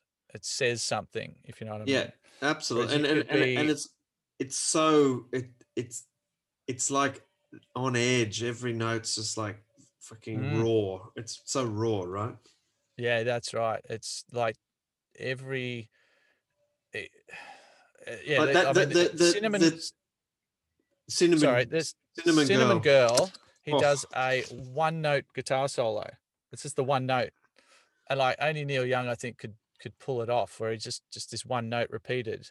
It's like, well, that's just fucking genius. Like, and how abrasive is the guitar solo in Southern Man? wow, yeah, he's just got. Fucking like I said, to die for. Yeah, I actually, him and Dinosaur Jr. as well. I think Jay Massix. he probably does a guitar solo every time, but it's always like it's not superfluous. It actually says something, No, exactly. It might just, yeah. But anyway, so Neil Young is just, whew, he's an going to be a epic good. voice. He's going to be a good. And he's a little bit bristly as well. I don't think he'll be the most Yeah, pleasant. that's good. He'll give as Yeah. much as he gets. That's for sure. All right, sure, who's up for you then? Let's see. Well, I've done Vorney, I've done Wendy Bothar. I don't have a lot that I know about her, to be honest, but I think, yeah, just on Mrs. B's recommendation, I think Oh, I'm she'll going be for that. fun. I'm going for that for sure. Jamie Brisick, I think, is next on the list. Sorry, and he's, well, yeah. Look, God, the level of intelligence in his writing and his sort of reflectiveness and his sort of ability to Totally. I think he brings himself into a lot of the stories he writes in a good way, if you know what I mean.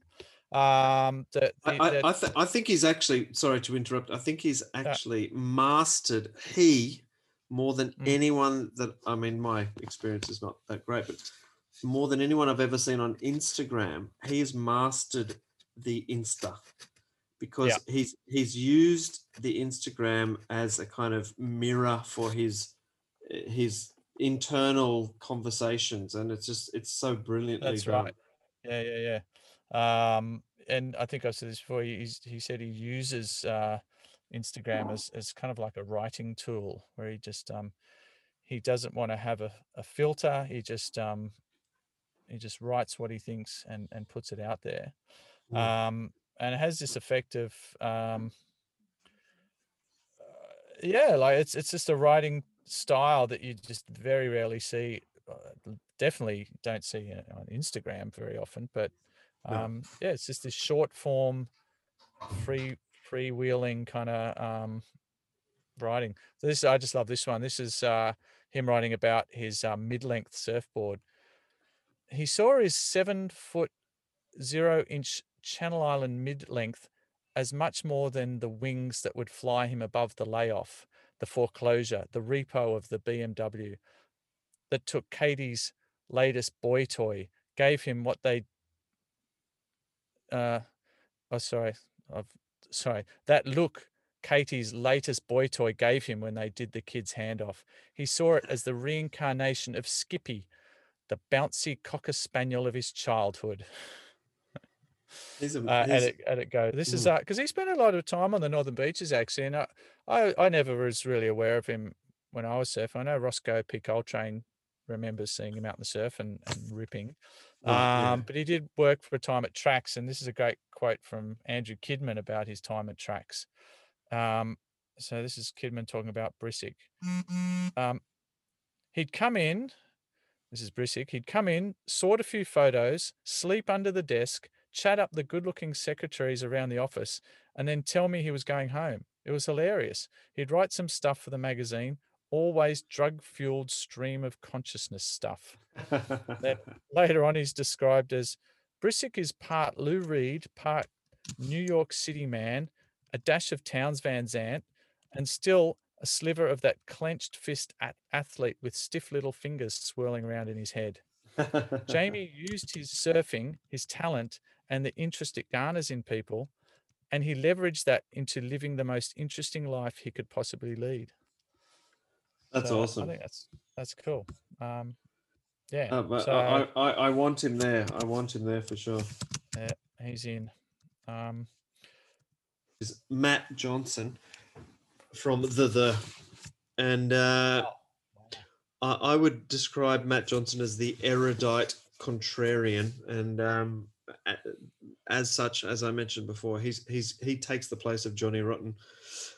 And I'm a few little points. The are my lifeline. I consider the to be when I need resuscitation, I go to the and give me resuscitation. Ironically, Matt Johnson is a surfing legend because, of course, Matt Johnson was the star of Big Wednesday. Big Wednesday.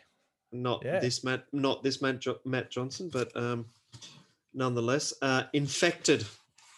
The album Infected was the first album that ever, the whole album, Matt Johnson made music videos for every song on the album and released it as a whole kind of album of music videos, which is quite incredible. And and my year 12 major work was completely influenced by the Mind Bomb, which out of control. Was that a painting? It was a series of paintings, one of which was like a kind of crucifixion style. It was a series, but it was kind of drawings that were done in gouache, and then around each drawing / painting there were lyrics written all around them, and a lot of the lyrics were but I just want to I will play it, but I'm just going to say a little bit of a song, which is one of my top 3 the songs. I've been waiting for tomorrow all of my life. I'm hiding in the corner of an overgrown garden, covering my body in leaves and trying not to breathe. All my childhood dreams are bursting at the seams and dangling around my knees. I've been deformed by emotional scars, and the cancer of love has eaten out my heart. I've been stripped bare and nobody cares, and all the people I looked up to are no longer there.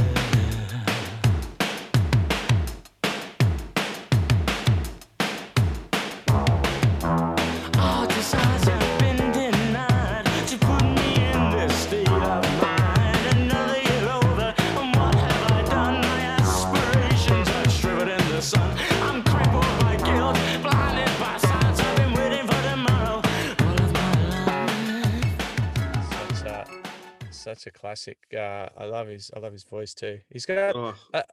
He's dark. I thought I thought this the other day. There's when you played. We were talking about Jimi Hendrix, and you played a couple of his songs. There's a few artists I reckon who have got this. I think it's authority. They have this voice where you just think they know something that you don't, and they're almost 100%. like a sage. I think Jimi Hendrix definitely had that. He just channeled this kind of confidence. It was like from another. It was like he was coming from another dimension. And yeah, that's right. It's like I'm here to enlighten you on what's on the other side or something. And I think Jimi Hendrix did it. Jim Morrison as well. Well, you said Jim Morrison. Yeah. Sorry.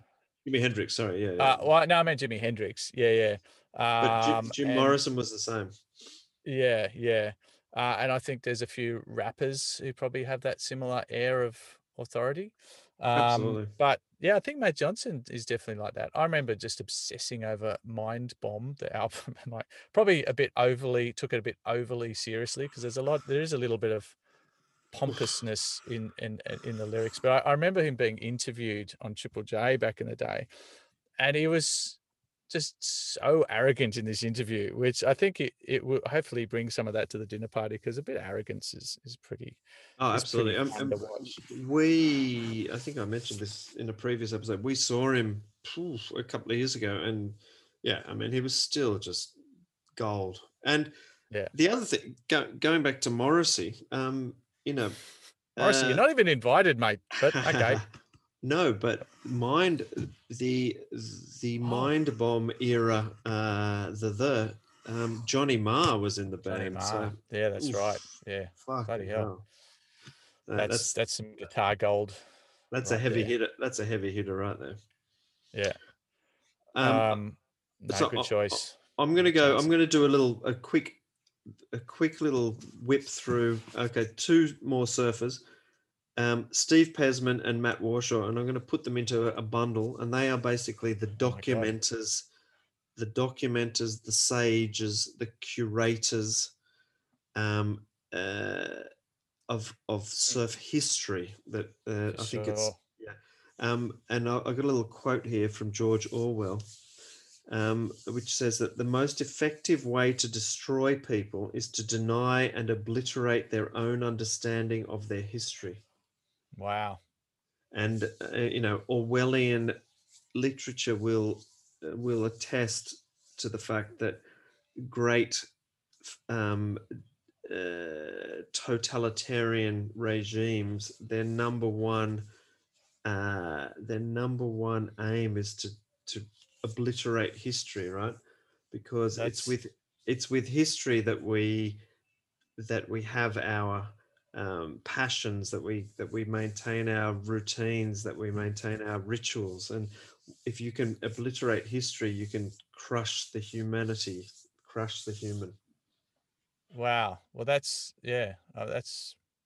amazing. I was actually watching a doco on the rise of the Nazis yesterday, and they showed that classic sort of book burning scenes, with the and that's it. They're trying to erase knowledge, erase history, and then you think of that.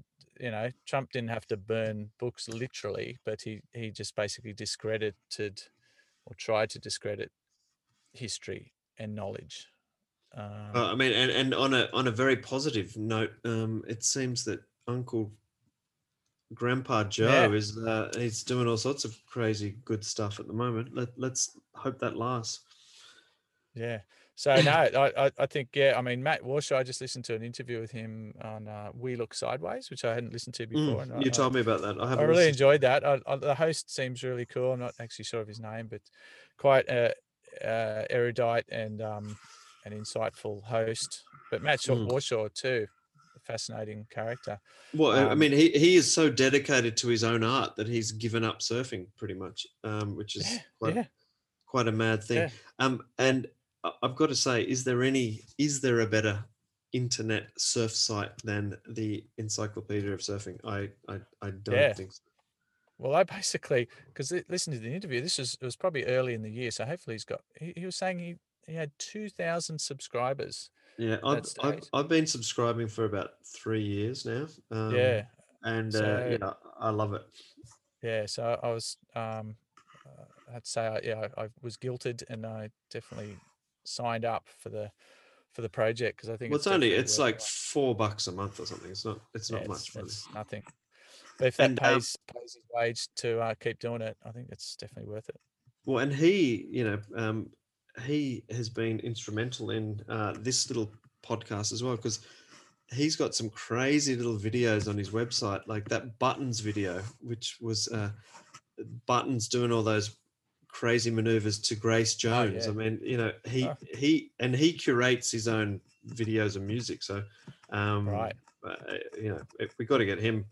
He'd be a blast on the at the dinner party. And apparently I don't know what is in this drink, but he loves his Manhattans. Sounds great. Don't know what it is, but sounds good. So and Steve Pesman as well.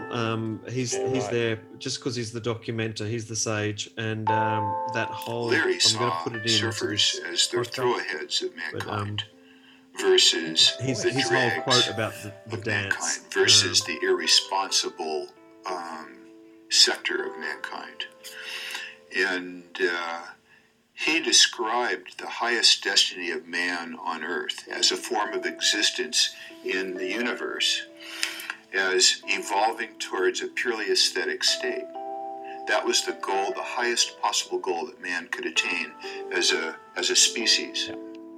and and funnily enough, the link between Pesman's dance and Kate Bush, who is another one of my guests. You know, if there's anyone who dances and talks about the dance more in music, there cannot be anyone more than Kate Bush. Oh my god, yeah. She's that Wuthering Heights kind of, what do you call that dance? Interpretive kind of free flowing. It's like she's been possessed by wolves or something. So good. Where are you? Give me a musician. Okay. Well, I had Jack Black, just for his, like, you know, I've said this multiple times before, how I appreciate, I think humor is underrated in music, and perhaps even in surfing. You know, I think with Vaughnie's pre-scrubber, that shows some of that humor in. Absolutely, it's definitely needed. But yeah, the Tenacious D's first album, the eponymous kind of album, I think it was, is just gold. It is so fun to listen to, but there is some crazy good, you know, guitar, metal / rock, just fun stuff in it. And the lyrics, I mean, God, yeah, just hilarious. And I don't know, I just think Jack Black, I actually met him very briefly. Got about 2 words out of him, which was great. I think he'd be very fun to have at the dinner table, you know. Is that album not like a cartoon or something? Oh, I just vaguely remember there's a Tenacious D cartoon. Maybe I'm tripping. There I'm not could sure. be. There could be. I don't know. But yeah, basically sending up heavy metal and all the wankery. Well, the only comparison that I can, well, 2 comparisons I could make would be one, obviously, Spinal Tap, but the other one is Mr. Bungle, because Mr. Bungle was kind of a similar thing that Like they a had court all. jester.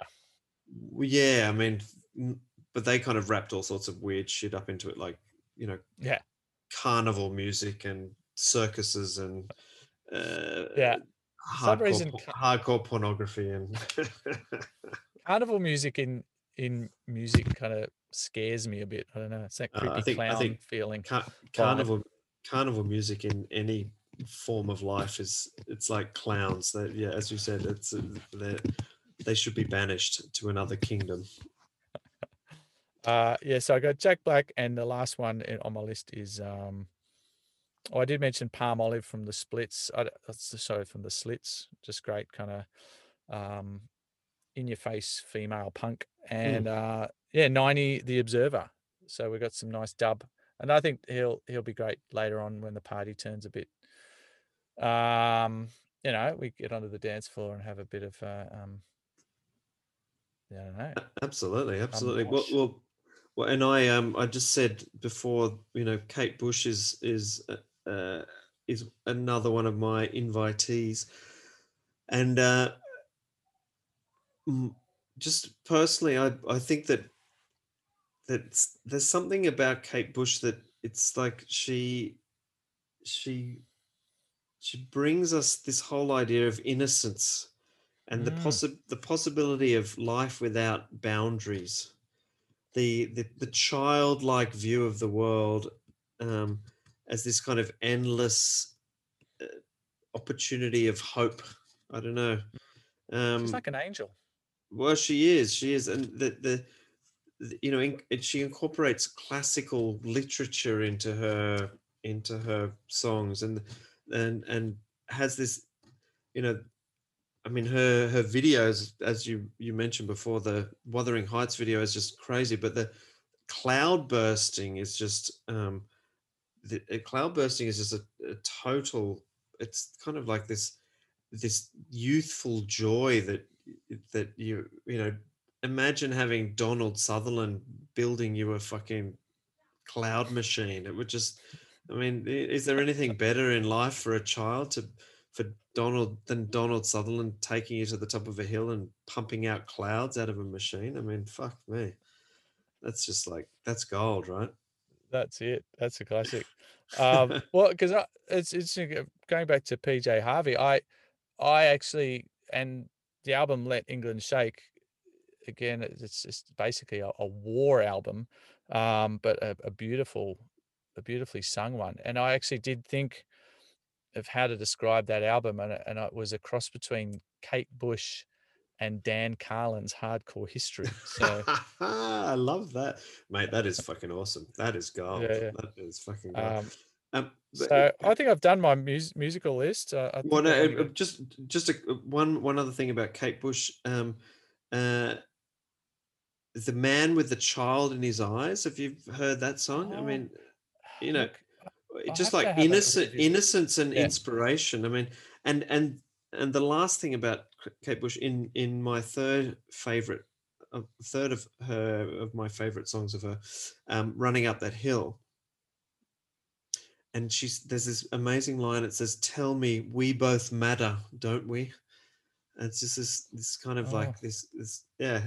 I mean, just like Neil Young, it's almost the tears well up in your eyes. Yeah, That's beautiful. Now I've got two more very quickly. So surf wise, I'm inviting Simon Anderson and Terry Fitzgerald as a couple. I don't think they'll like it, but they have to come. Well- One of them has to decide who's going to wear the dress. You're not going to get much out of Simon, I reckon. But well, no, or maybe Fitzy. I don't think you're going to get. I wrote that, they're both innovators, they're artisans, they're trailblazers. They're both from the same fucking beach. Which is crazy, yeah. And yet with different paths. They're both belligerent as all get out, opinionated, and with reason. And they are two of the utmost ever surfer shapers, if not. I mean, can you? They're probably. Are there two better surfer shapers than Fitzy and Simon? I don't think so. MR and Jerry Lopez for starters, you idiot.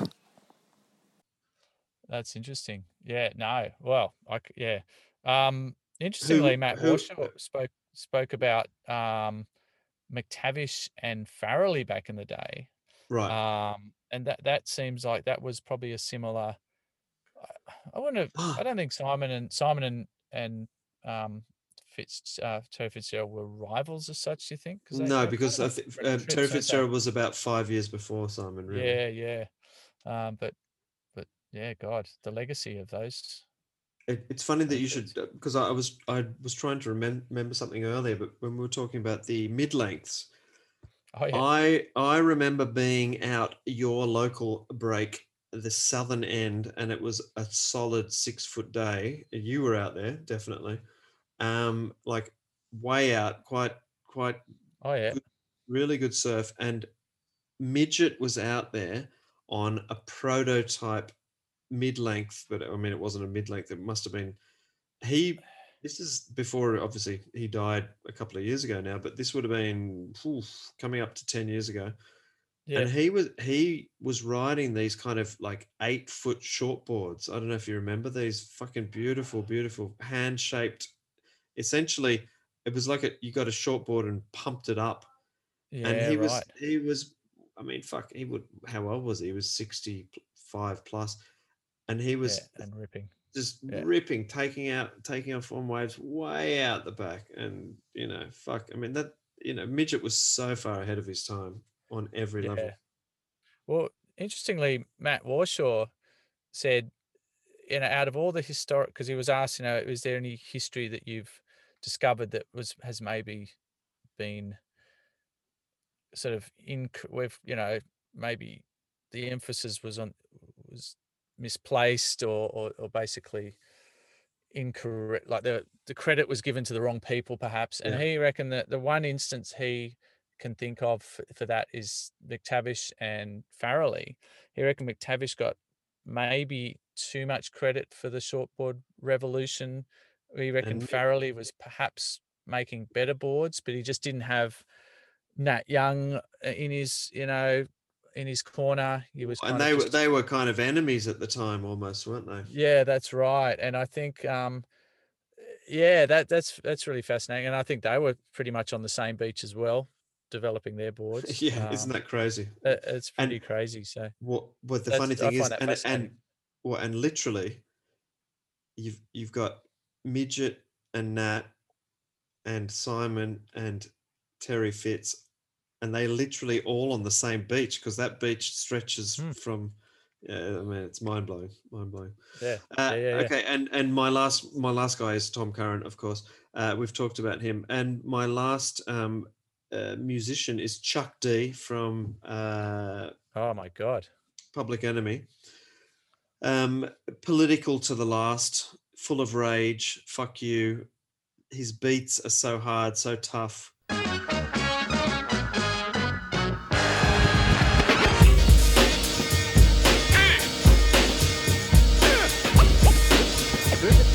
This is a journey. Journey into sound.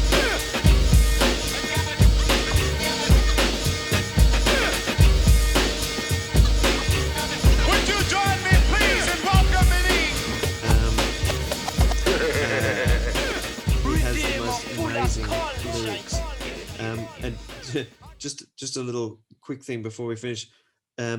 Album titles. How's this for 4 albums? It Takes a Nation of Millions to Hold Us Back. Fear of a Black Planet.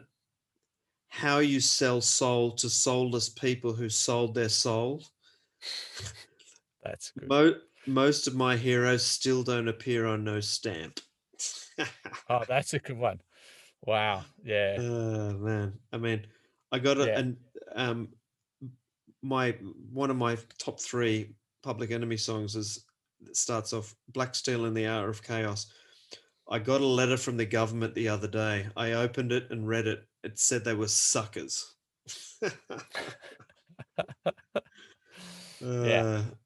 They wanted me for their army or whatever. Picture me giving a damn. I said never.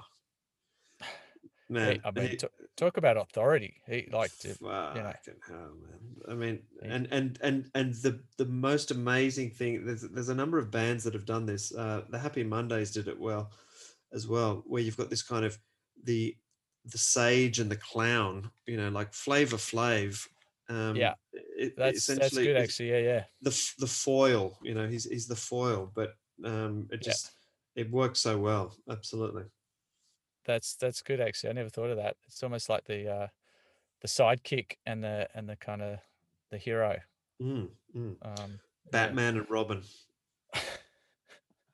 So I don't think Chuck D would like being compared to Batman and Robin. compared to Batman and Robin. He'd probably come and punch me in the face. Yeah. Well, I think I've listed all my people. Mate, I think we've done and dusted. We can drop the mic and go to bed.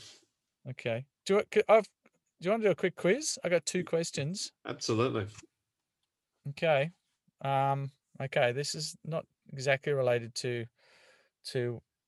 the dinner party. So the quiz question musically: what English pop group formed in Wagga Wagga in 1980? Wow. English pop group. Yeah. In 1980. Wagga Wagga, Australia. Ooh. Wow. Can I ask for a couple of clues?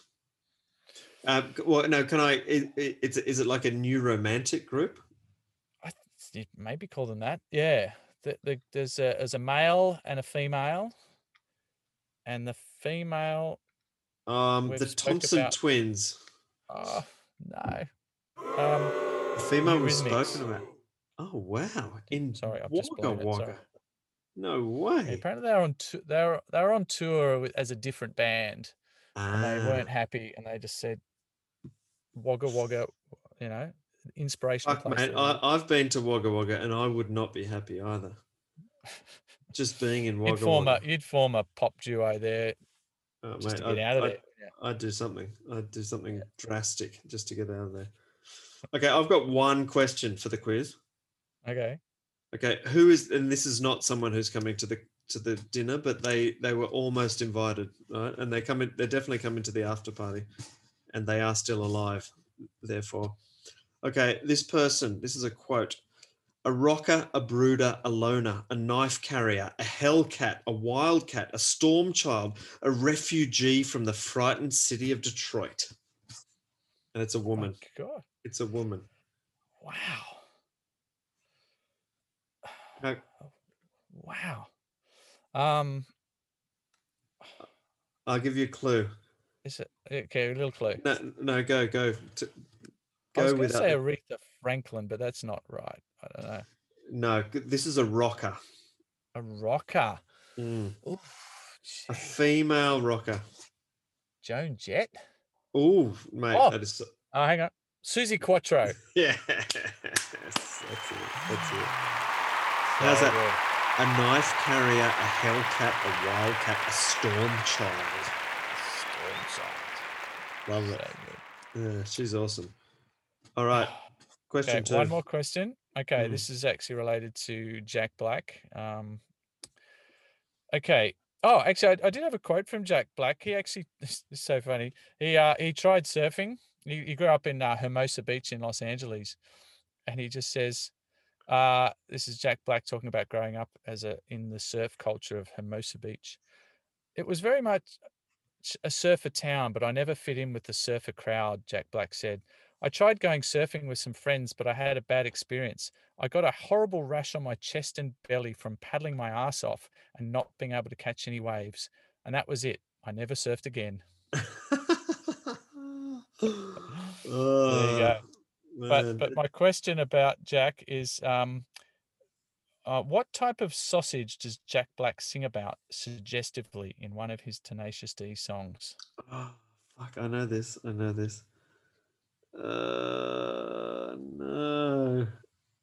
No. No, I do know it, but I can't remember. What is it? It's the kielbasa sausage. That's a pretty stupid question, but anyway. That's funny. Yeah, there you go. Okay, I've just made up the last question. Good. How many world titles did Tom Curran win? Oh, was it 2? No, it was 3.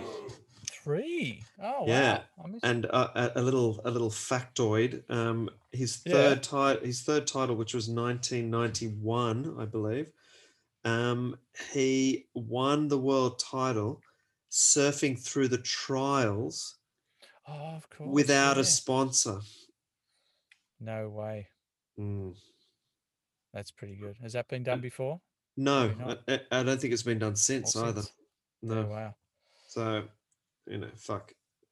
Curran. I mean, there's Curran, and it's funny because like Andy Irons is so eulogized, but rightly so. He if you think about Curran and the fact that Curran is so stylish without even thinking, and Andy was as well, but Curran's still with us and still surfing better than ever. So we should be eulogizing the Curran. Oh, for sure. For sure. And the funny thing is that you've got Oki, who, as I said previously, still is ripping, and I guess the other person you'd compare him with is TC, and TC had his demons and had his drug well documented drug problems. Yeah.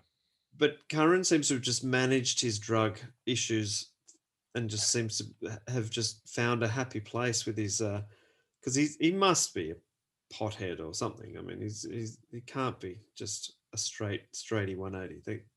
That's got to be impossible. You don't talk to Moss. You just don't talk to Moss on a normal program. Well, and actually, yeah, get something back from the Moss as well. Get a reply. That's it. on that note, mate, I think I'm going to go and talk to some Moss. Yeah, why not? Well, it's always a pleasure talking with this Stan. Yeah, mate. Yeah, Dazza B. This is it's been a long time, and COVID. I blame COVID. I blame COVID for everything. Yeah. And COVID can go fuck itself, and we are going to record very, very soon again. Yeah, I think so. Yeah. And I'm loving. I love that chat. Just to, I don't know. The dinner party has always been a fun concept. I'm thinking we could maybe go ultra specific next. Like just absolutely. Just pick one little thing and just obsess over it. I think actually Neil Young's sideburns could be. Maybe they should be the only thing invited. I think we could do a whole episode on just Tom Curran. Okay, it's a challenge. How about that? Done. Lock it in. All right, homework. Anything you can think of that links Tom Curran with the world of surf and music. And fuck, there's actually I wrote this in my notes. Is there any? I don't think there's another more accomplished surfer and musician, personally. Jack Johnson? Yeah, Sorry. but he's a twat. Yeah. I know he rips, but yeah. I wrote a song about Jack Johnson. It's actually the only song I've recorded. I have to pull that out one day. Mate, save that for next ep. Yeah. Okay. All right, brother. Well, that's looking for that. Tommy Curran. We're full immersion. That's it. Next episode. Okay. Ciao. See you, brother. Bye. Thanks for sticking it out to the end of another epically long episode of Soundwaves. We hope to see you again very soon to talk about Tommy Curran and everything that he embodies. Get shacked, get in the ocean, and just remember, as Nietzsche said, the mother of excess is not joy, but joylessness. You.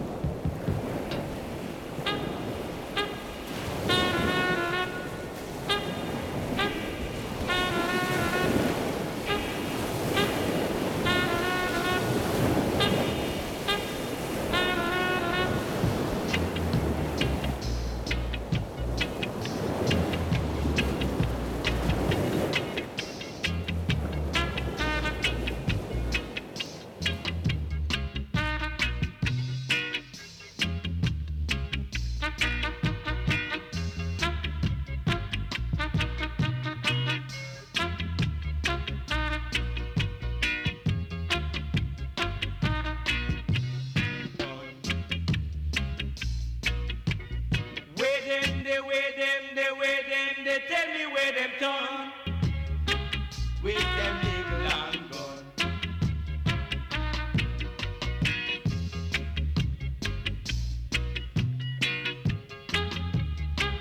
With them big long gun.